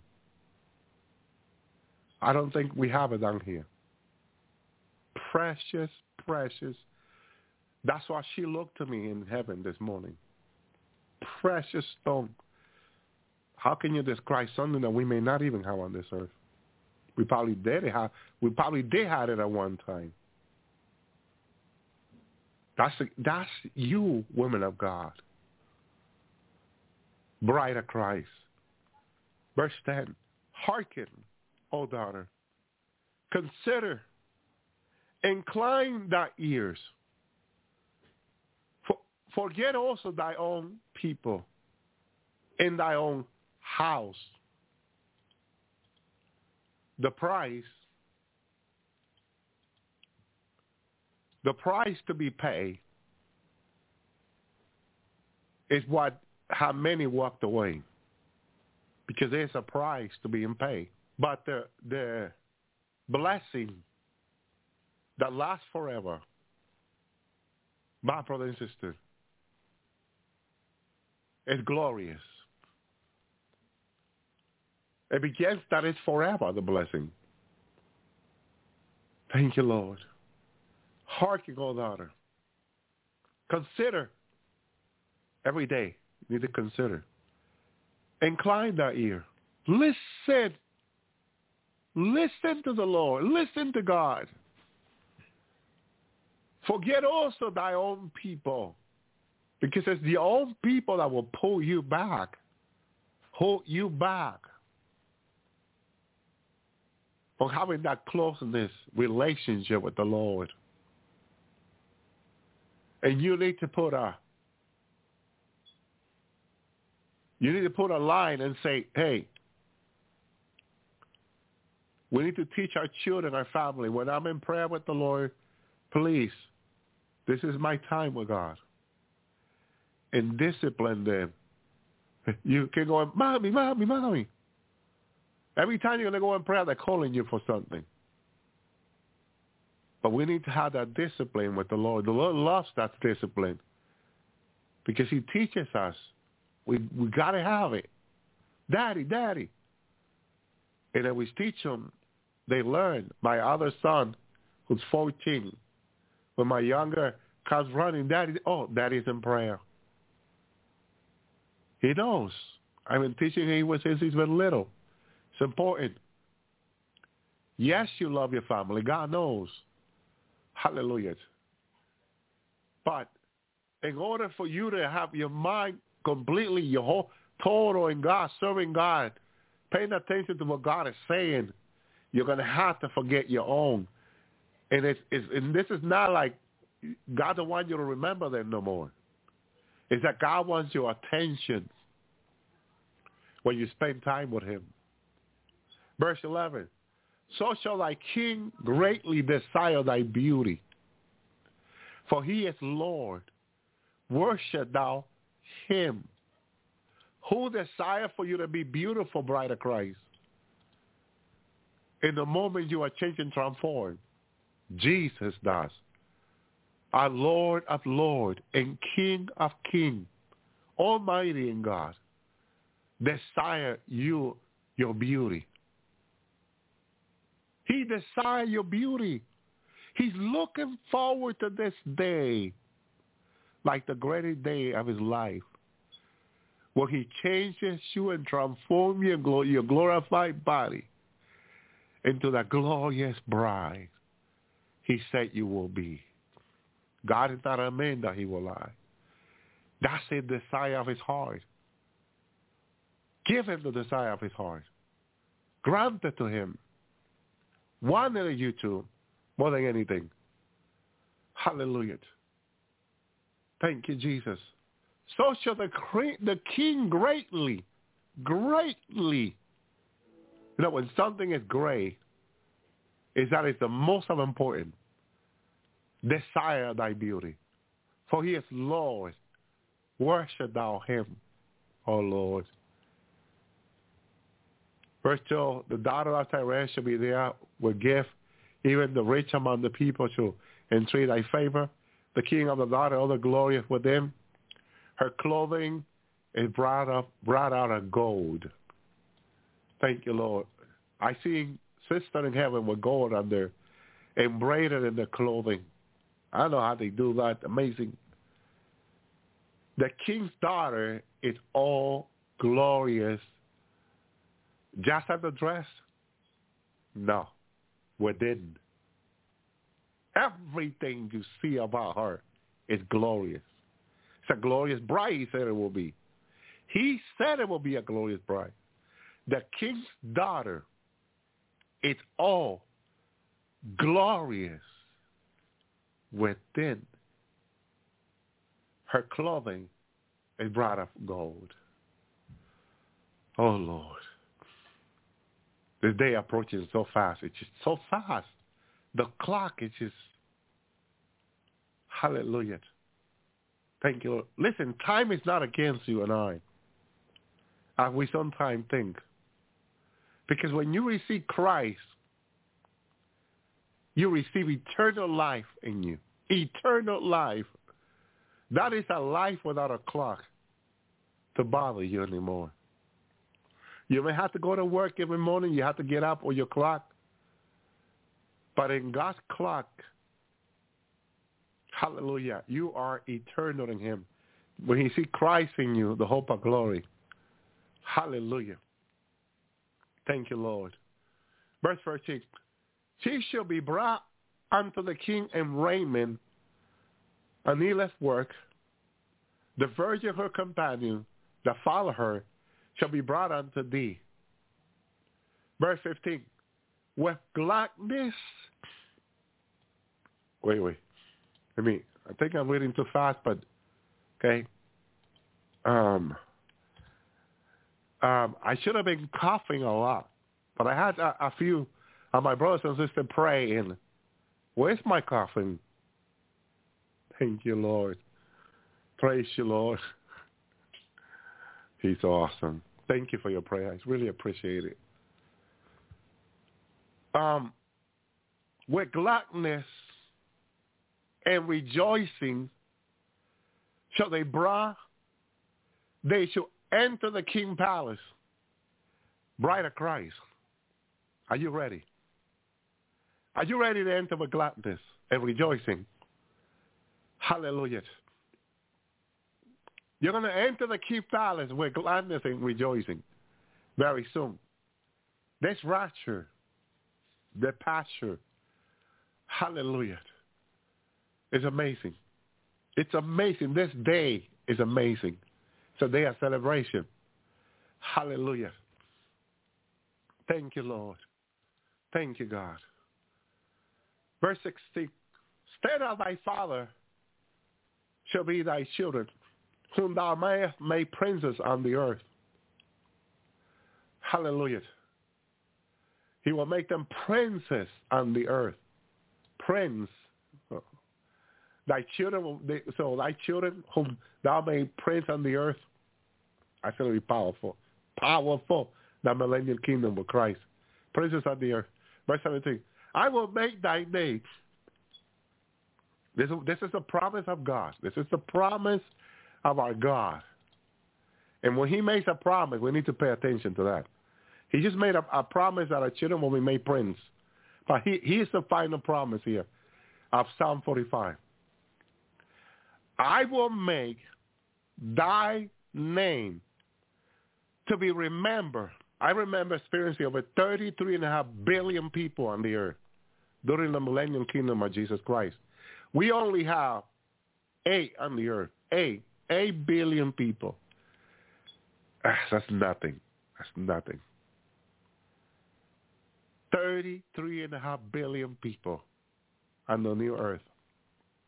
I can't recall the year if it was 200 years, 400 years into the millennium. But you can now tell where all it's going to go by the end of the millennium.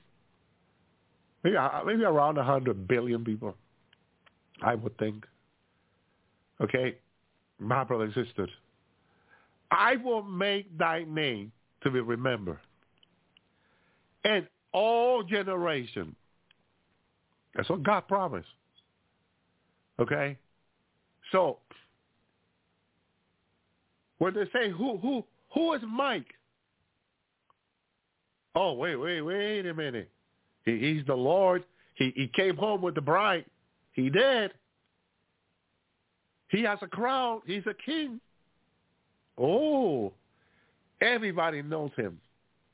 Everyone knows him, from the little one to the older one. Hallelujah. Because it's the Lord giving the crown. I seen Jesus with crown on his side. Like with a little rope he had on the side of his garment. And I saw crown on his hand. And I saw when the bride was coming. I seen him twice or maybe more. He was placing the crown of the bride. They were kneeling before him. He was placing the crown. I will make thy name to be remembered in all generations.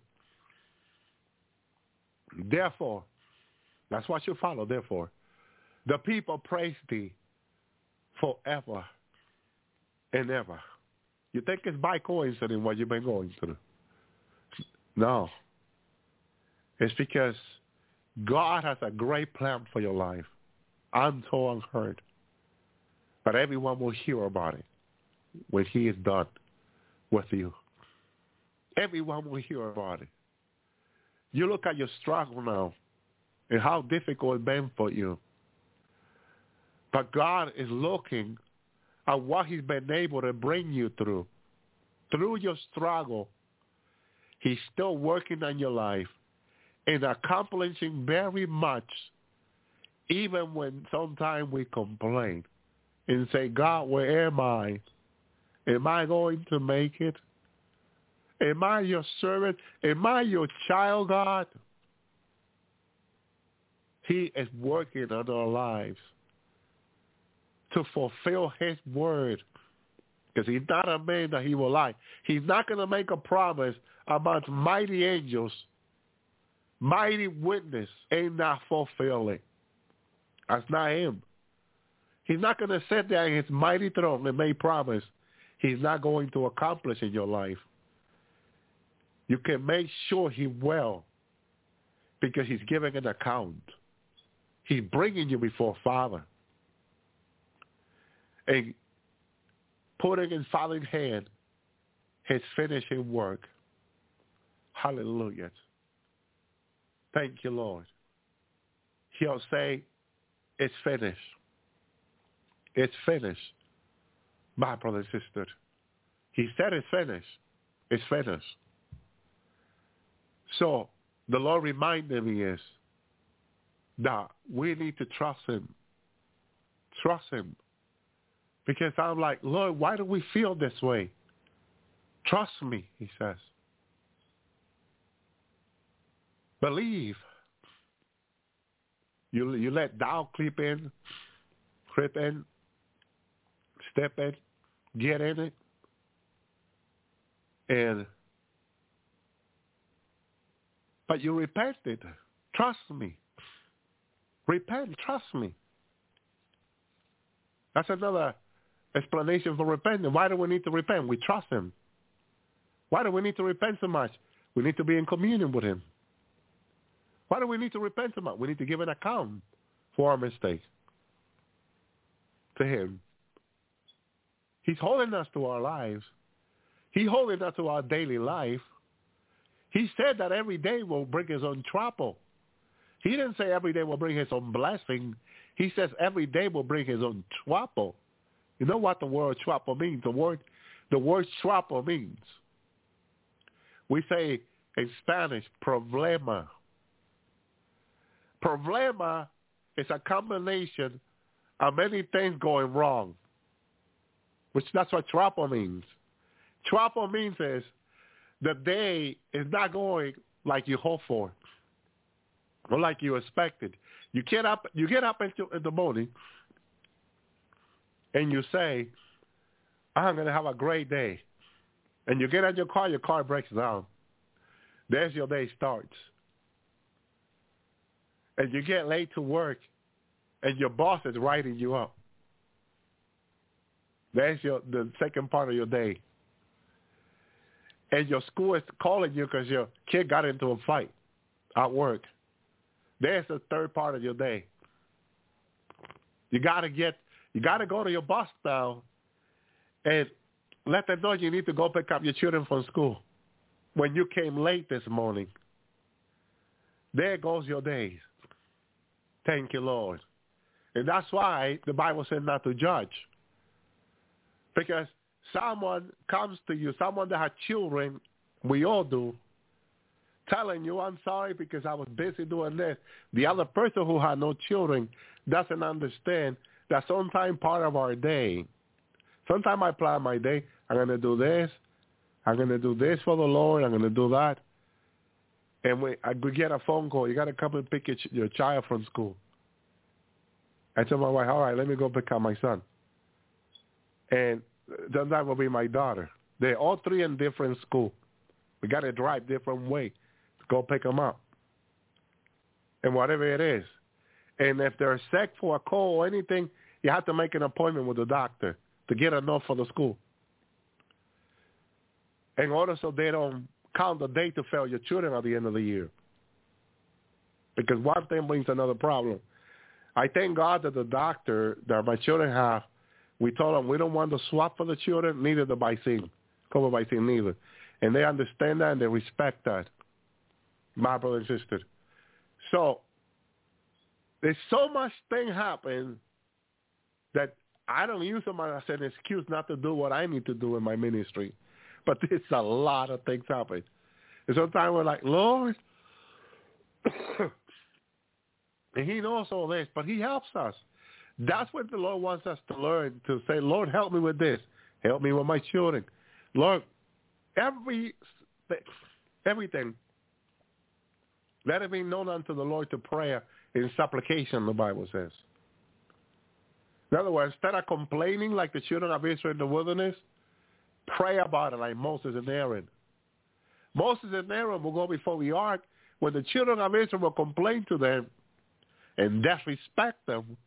Because I noticed in the tone of voice they used against Moses and Aaron, they were totally disrespecting them. These men, they call them. That's a disrespect. They didn't even call them men of God. They call them like a heathen. That's a disrespect to Moses and Aaron. They still went before the ark in prayer, looking for an answer from God. They learned to seek God for every single problem. That means they learned to depend on God on their own personal relationship. And yeah, Moses was doing it because God told him to, God set him as a leader, and God was sending him to Pharaoh in the beginning. And we noticed that Moses, by Exodus 10, he had it with Pharaoh. When Pharaoh said, "You will not see me no more," Moses said, I will not see you anymore. Moses had it. But you know what? God worked with Moses, and Moses realized that it was not about doing what God was sending you to do alone. It's that in the process that you obeying God, you learn to have a greater relationship with him. God will have us do something repeatedly. You know why? For us to learn. His will be done in our lives, on earth as it is in heaven. And the only way we can learn his will be done in our lives is by us coming to him for whatever reason, not just for what we need, for whatever reason. And what the Lord loves for us to do is intercede for other people. Yes, he likes us to talk about our problem with him. That's fine. But that's not what the whole conversation is about. Maybe that's what's missing in your life. It's you bringing other people in prayer to him and say, Lord, you're going to find a pastor share this with me. He has a powerful ministry. And he was telling me this, Brother Elvie, a lot of people say, oh, Pastor, you've been so blessed. Your wife, your children, everything is fine. God has blessed you.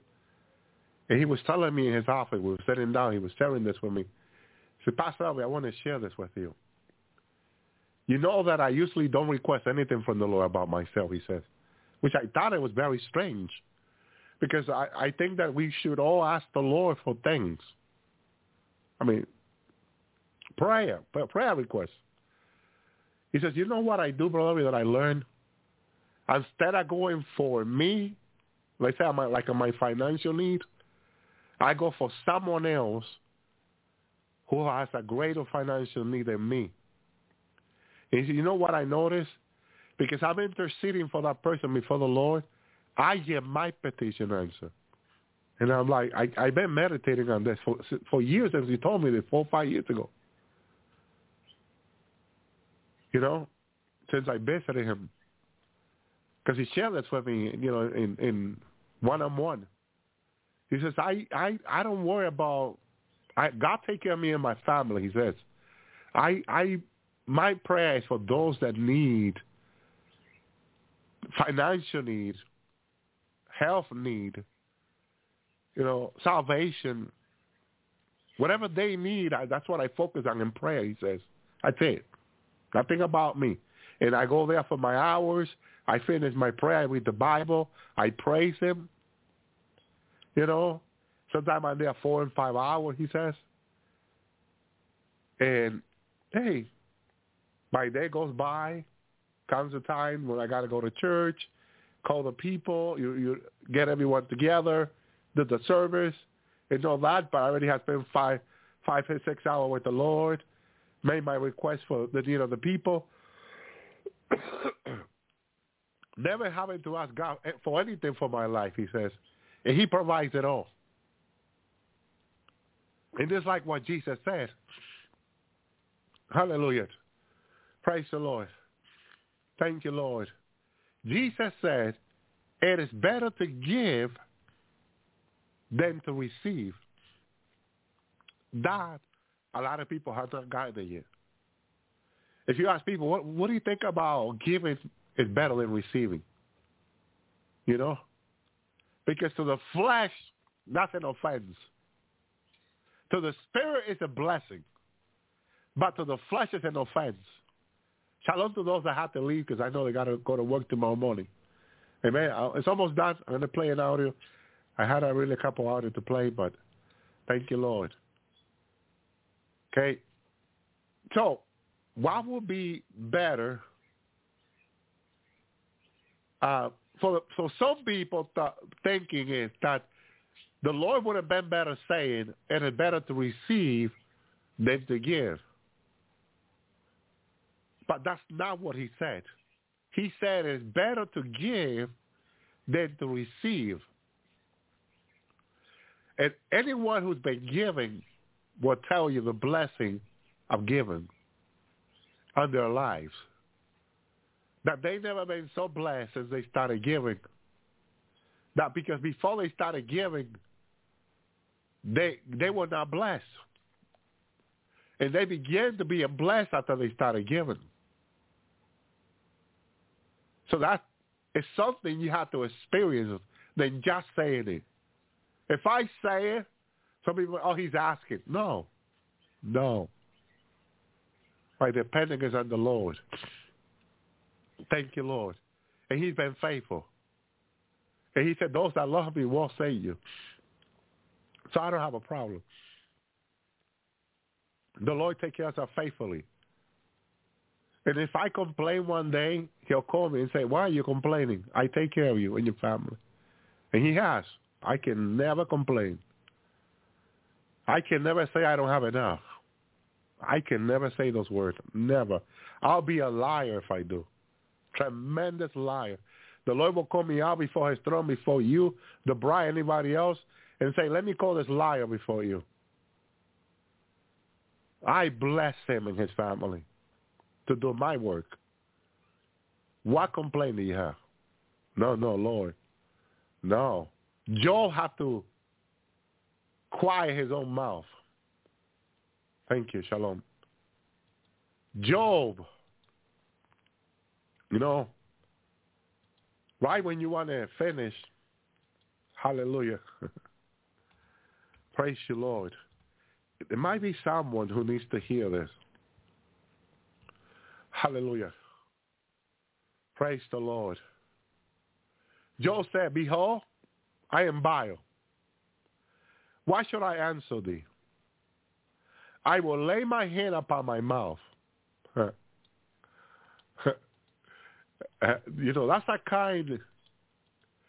a kindly expression.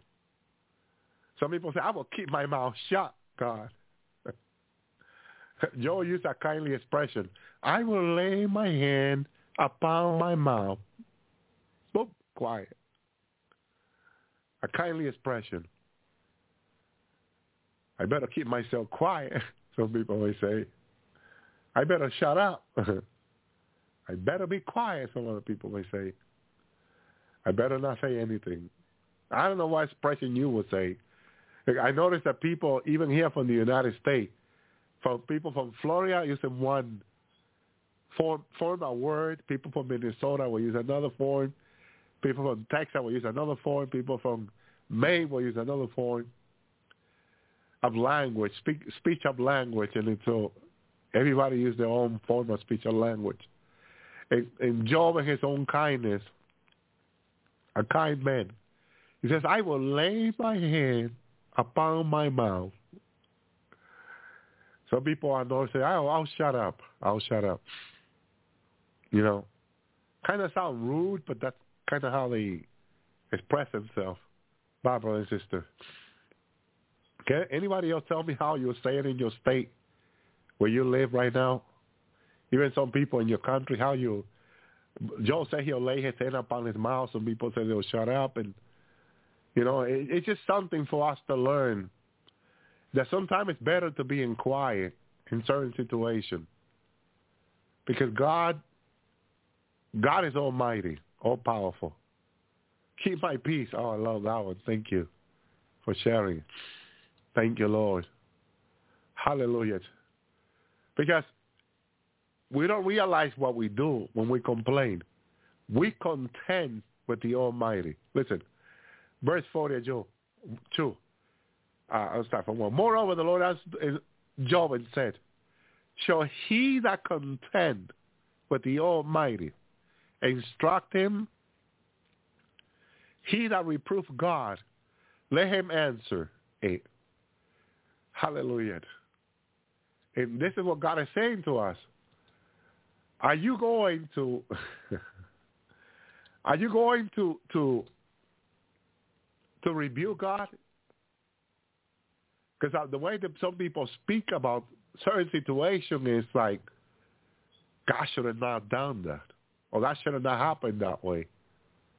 But God is in control. God is in control. Remember that. Zip it. Amen. Amen. Thank you, Lord. Praise the Lord. And no, that is actually saying it to ourselves, because it's a part of his own self. Like, we need to keep it quiet ourselves in certain situations, because sometimes we don't have all the information, and God knows everything. So what I learned from the Lord is, Lord, I'm sorry, I repent. You know everything. I don't know. And that pleases the Lord. One time I think I remember saying that to the Lord. I'm sorry, Lord. I'm so sorry for what I said. I'm so sorry. I don't know, Lord. You know everything. Notice that pleases the Lord that I say it that way. That instead of me saying, well, you know, what about this? What about that? You know, thank you, Lord. And he'll help us. He's awesome. He is good. He is for us. He's never against us. So you notice that, you know, he brings me to heaven. Thank you, Lord. And hallelujah. Praise you, Lord. It's so merciful. So good. Hallelujah. Thank you, Jesus.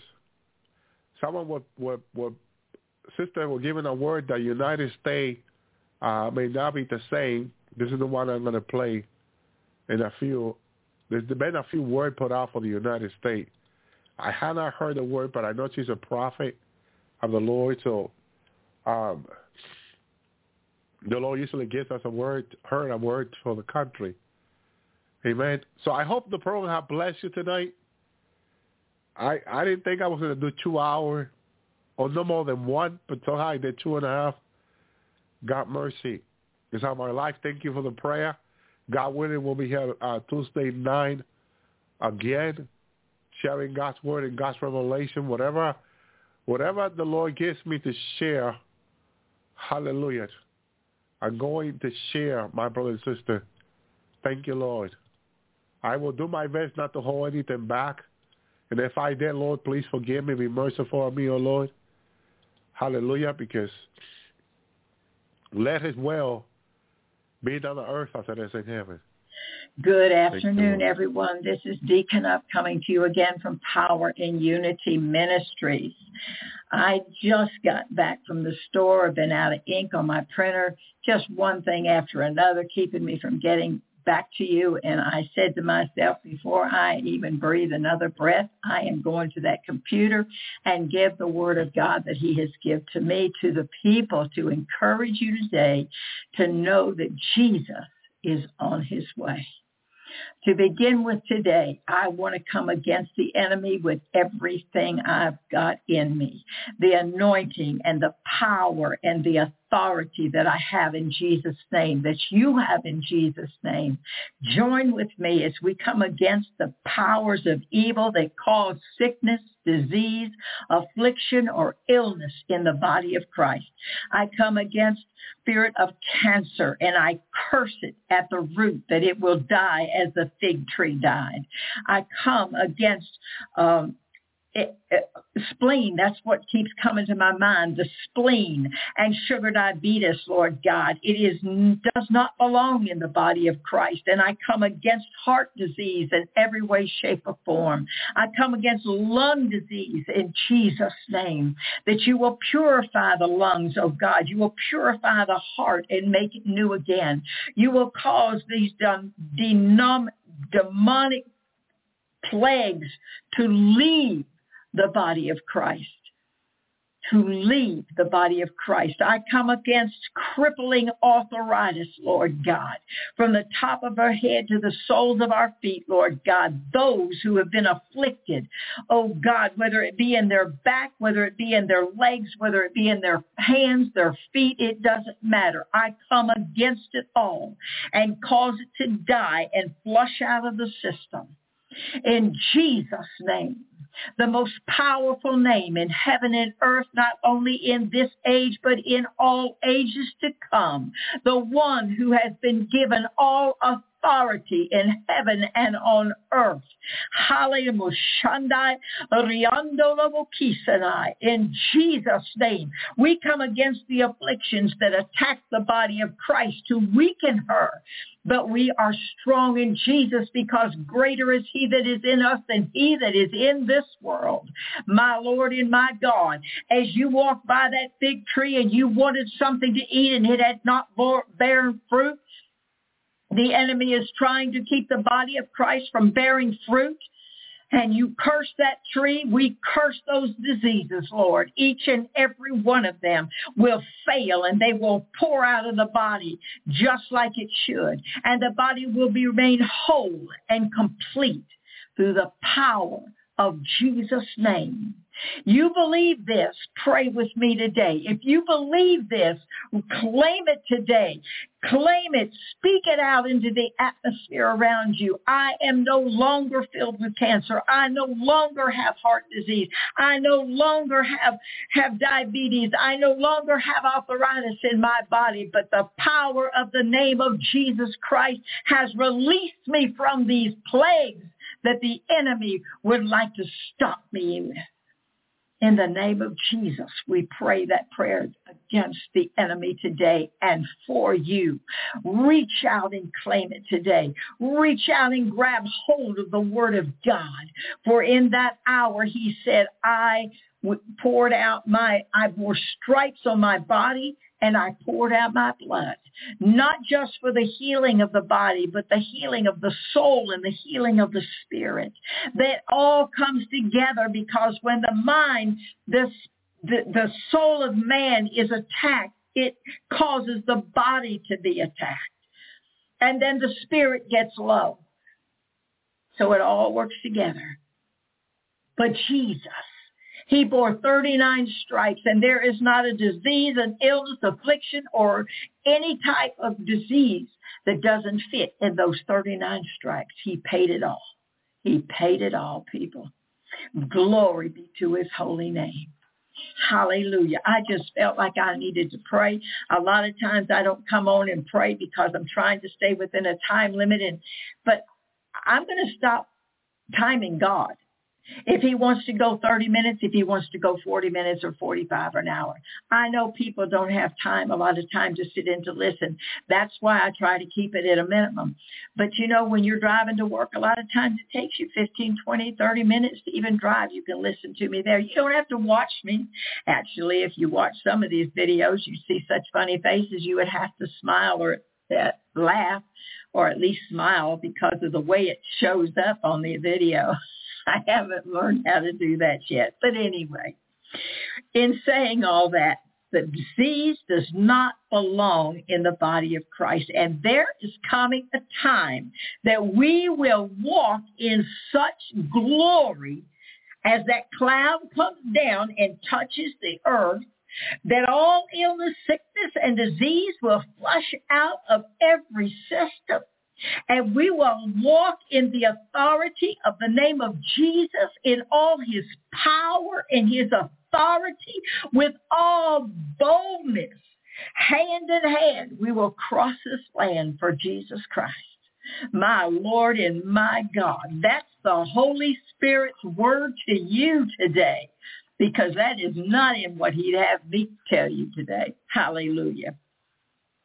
So anyway, in saying all that, let me get into the word that he has given me 2 days ago. And I'm like, Lord, why am I holding out here? Why am I not getting on here and telling the people what you have said? All because my computer was down with ink. We're going to get an upgrade. We're going to get an upgrade by God's grace. We thank you, Lord, for your mercy and your grace that covers us every day. We don't have to be concerned. All we have to do is know who to call on today, and that is Jesus. Jesus. Jesus. All power in heaven and on earth is in the name of Jesus.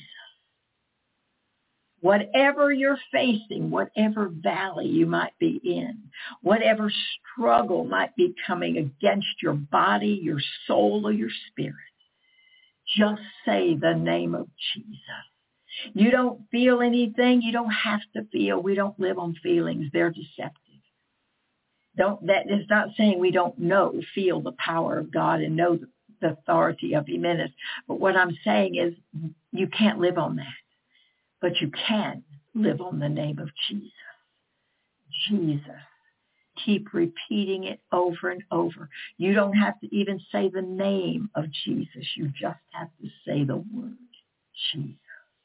He's our Savior. He's our Lord. He's our Christ. He is God within us. For greater is He that is in you, and who is in you, the hope of glory. You're going to hear this in His word today. This is what He has to say. I am the God of yesteryear. I bottle up every prayer and tear. When Satan fell to earth, the earth was cursed. I came the curse to reverse. I came as a baby and I grew as you. I was tried and tempted too. I allowed them to hang me on a tree so that I could deliver thee. A lot happens that we don't understand, but I came to save fallen man. Only through spiritual eyes can you see that God who created all the galaxies. I set a timeline in order. Angels ride on the wings to each corner. Time vanishes in me, for I am the God of all eternity. Time means nothing to Him. It vanishes in Him. There may be timelines set in the world that we live in, but He set them. But when He comes, when He comes and that glory cloud begins to sit upon the earth, time will vanish. Disease will vanish. Power and authority will be recognized as we walk in His power, in His name. Ooh, hallelujah, Messiah. Only through spiritual eyes can you see the God who created the galaxies. I set timelines in order. Angels ride on the winds to each corner. Time vanishes in me, for I am the God of all eternity. Because our timelines differ, faith sometimes begins to quiver. You begin seeing through your natural eye instead of seeing where I abide. Greater is He in you than the enemy tries to hide. That the enemy tries to hide. That above those dark clouds, you can fly. I am who I am. There is none like me. This is the generation more of my glory will see. My body died on the cross that day, and in the grave 3 days it lay. During that time, I took the keys of hell, and now I say to you, all is well. Ooh, halamashandai. Oh, halamohe. Do you hear what He had to say? Greater is He in you. The enemy tries to hide when he knows above the dark clouds you can fly. I am who I am. There is none like me. This is the generation of more of my glory you will see. My body died from the cross, on the cross that day, and in the graves 3 days it lay.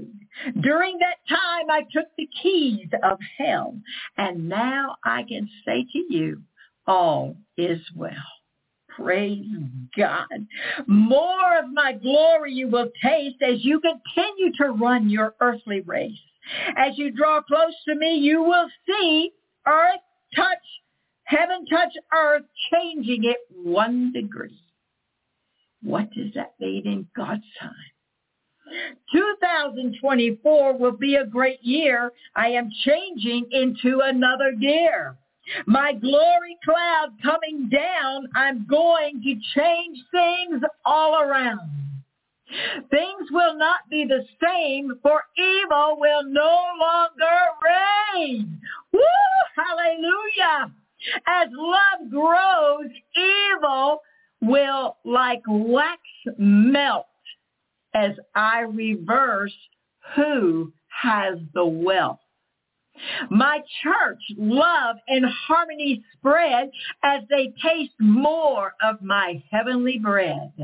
As they draw close to me, I refine, giving them more of my heavenly wine. This is not a time to be sad, but a time to be glad. We are coming back to righteous ways. With freedom, Jesus, we will boldly praise. A time when many who were deceived now on Jesus do believe. Many released from their bondage of sin, now in Christ new life they begin. Listen, the flag with stars and stripes for freedom many did fight. The United States may not be the same as the number of it I rearrange. Within these poems, he speaks wisdom and revelation. As the waters move back and the land appear, I hold man in my image, oh so dear. I gave you a land of the brave and free, so in freedom you could worship me. Bound by heaven's laws and not man's will, but to walk in love and be Holy Ghost filled. America back on track, and that's a fact. Evil yields and bends as we worship the truth and the amen. Faith arises and evil is broke. Our lives again are filled with hope. Come close and follow me, and you will be like a tree that is planted by the water of life, where your lamp will burn, oh, so bright. My Lord and my God. If that doesn't lift your spirit, nothing will. My Lord and my God. Hope will be revived as Jesus comes down from the sky and he walks among us in his glory cloud. Hallelujah. Hallelujah. Healing all the wounds of the body, the soul, and the spirit. My Lord and my God. These are the scriptures he's given for me to give to you today. And I'm going to end by speaking it out of the word. Hallelujah. John 12:38 says, while you have the light, believe in the light, and you will become the sons of light. Many who were deceived now on Jesus will believe. Revelation 3:20 says, behold, I stand at the door and knock. If anyone hears my voice and opens the door, I will come into him and dine with him, and he with me. Whosoever believes on the Lord Jesus Christ shall be saved. If you don't know him today, all you have to say is, Lord, I know I'm a sinner in need of a Savior. Come into my heart, cleanse me, wash me clean with your precious blood that you shed on Calvary. Then mold me, make me, fill me, and use me for your kingdom work. And all things are washed away off the books in heaven, and all things become new. in Christ Jesus. And there is therefore now no condemnation in you. Hallelujah to the Lamb. Matthew 5:14-16 says, you are the light of the world. A city that is set on a hill cannot be hid, nor does a light on a lamp, nor do you put the light on a lamp under a bushel, but on a lampstand, that it will give light to all those who are in the house. Let your light so shine before men that they may see your good works and glorify your Father in heaven. That is not for you to receive honor and glory, but for him to receive all honor and glory. For he it is that works through you. Hallelujah. It is not in your strength you walk, but in his strength you walk. It is he who lives in you, not you anymore. Your DNA was changed that day you received him. It is no longer you who live, but Christ lives in and works through you.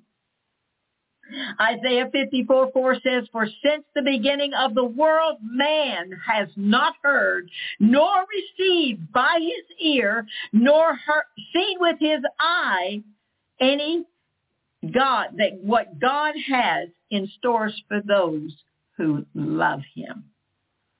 Praise God. It comes right in with Paul, what Paul said in 1 Corinthians 2:9. Eye has not seen, nor ear heard, nor has it entered the heart of man the things which God has prepared for those who love him. In Isaiah, it says, for those who wait upon him. We're not servants. We are friends of Christ. Praise God. We're not slaves. We are servants to the King of Kings and the Lord of Lords because we want to. He doesn't make us do anything. It's just like churches that no longer want the Holy Spirit to come in because they believe that this written word took the place of the Holy Spirit. Or they just don't want that power flowing anymore. The Holy Spirit is a gentleman. He won't go where he's not wanted. But if you want him with every fiber of your being, if you desire him with every breath you take, he will come in and make his abode in your body and give you that power that they had on the day of Pentecost. Revelation 16:64. Oh, I got that back. I've got it written down here wrong. Sinful man as a whole are ignorant, have yet to conceive what God has done through Christ. Man, with his natural mind, cannot conceive what Christ did on the cross, what God did when he gave his only begotten Son. The power and the authority that we receive through his name. As he said in the prayer that I prayed, and it was his words, not mine, but he brought that out, that Christ's name has more power and authority here in this age and the one to come, on heaven and in earth. And all dominion, power, might, and authorities are under his feet. Therefore, they're under our feet. That's what he wants us to know.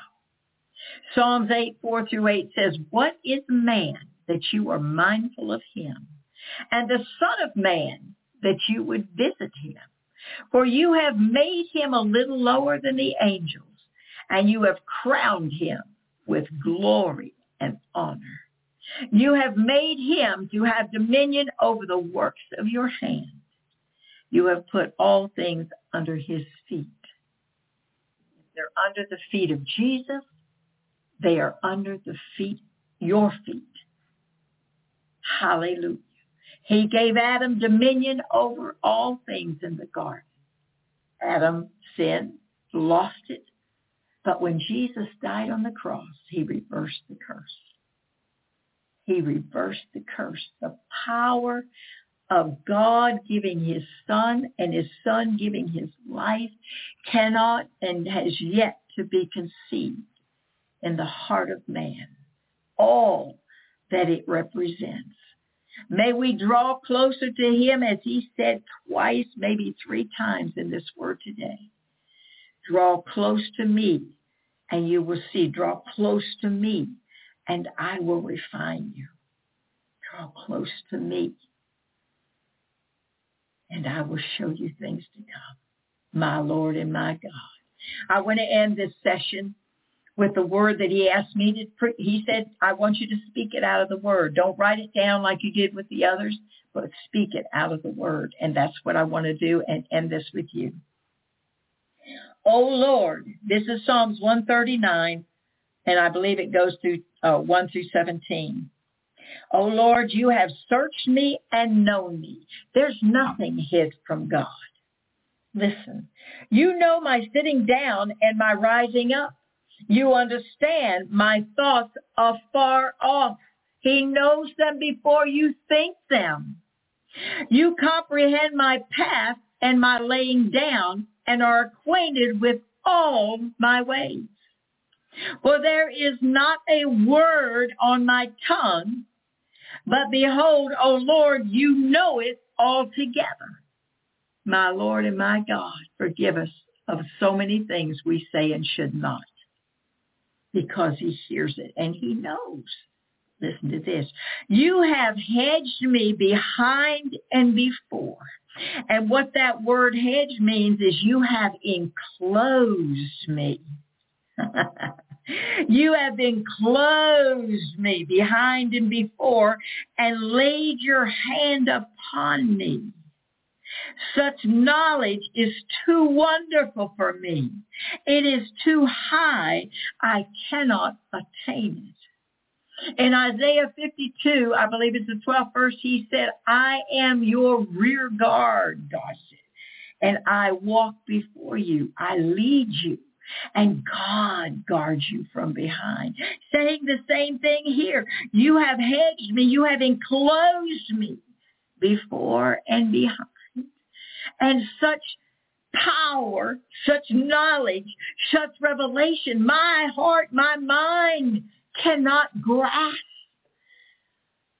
that God who can do that. Where can I go from your spirit, or where can I flee from your presence? If I ascend into heaven, you are there. If I make my bed in hell, behold, you are there. If I take the wings of the morning and dwell in the uttermost parts of the sea, even there your hand shall lead me, and your right hand shall hold me, my Lord and my God. If I say, surely the darkness shall fall on me, even the night shall be light about me, behold, the darkness shall not hide from you, but the night shines as the day. The darkness and the light are both alike in you. Maya Shundai, light, darkness becomes light in him because it hides, it deteriorates, it melts like wax. It becomes no more. My Lord and my God, how powerful his word is. For you formed me in my inward parts. You covered me in my mother's womb. He formed you in your mother's womb. I don't know if those words are coming in this thing, but if they don't, I'm going to speak them to you. I will praise you, for I am fearfully and wonderfully made. Marvelous are your works, and that my soul knows very well. My frame is not hidden from you when I was made in secret and skillfully wrought in the lower parts of the earth. Your eyes saw my substance being yet unformed, the days fashioned for me.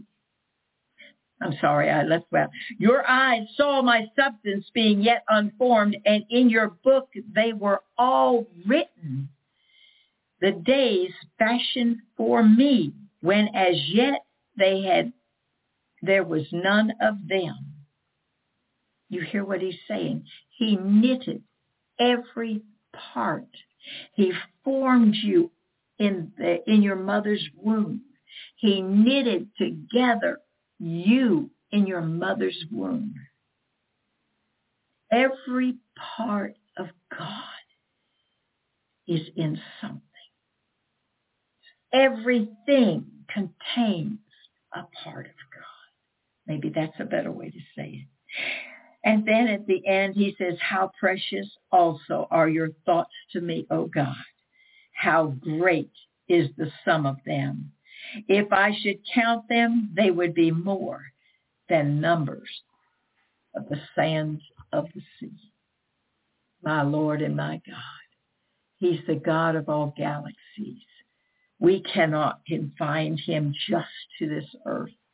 We cannot box him in because he's too great. That's what we do a lot of times. We are reared with man's laws in our churches, telling us we can do this and we can't do that. To be a member of this congregation, you have to abide by our rules. When we should be submitted, every one of us should be submitted to his rules. Praise God. Some of us go all the way, some of us don't. Some of us try to box him into our little four walls of our church. And I love everybody. I don't care what you call yourself. God calls you his children. God calls you his saints. God calls you his people. And we all have to love one another and live in harmony to one another. He spoke that all in his word today. Love and harmony my people will spread as I feed them more of my heavenly bread. Glory be to God forevermore. Hear his words today. Be encouraged by his words today. He loves you more than you can imagine. He formed you. The day of your birth was given before your time you were ever born. For you were in the Father before you were formed in the womb of your mother. Can you comprehend that greatness and that awesomeness of the God of all creativity and all galaxies? My Lord and my God, my mind just gets blown when I start thinking about this kind of thing, how awesome and vast he is. And he cares so much for the creation in his image. He holds them oh so dear. My Lord and my God, what more can I say? I love you more than anything today. I hope I encouraged you with this word. I know God loves you, and it's his word, not mine. It's his word to you. Be encouraged. Let your hopes and dreams come alive. He's already started speaking to me. Probably again tomorrow I'll be giving it. I don't know, but I hope so. Every day, if he would just give it to me for you, I would want to give it. Things get in the way sometimes. I try not to let them, but life is life, and things do get in the way sometimes. God knows all about it. He knew all about this timeline between these last two, and I don't want it to be that far apart again. Because we need to hear from God every day. We need to be encouraged every day. And what you're seeing now with the natural eye has nothing to do with what's going on the inside. I can hear the rumbling and the you can't see it with the natural eye, but you could see moving and grooving in the background, changing things. And they're going to be changed. Earth will never be the same. Things will never go back to like they were, because God is creating something new in you. Praise his holy name. Gotta go. I love you dearly, but God loves you so much more.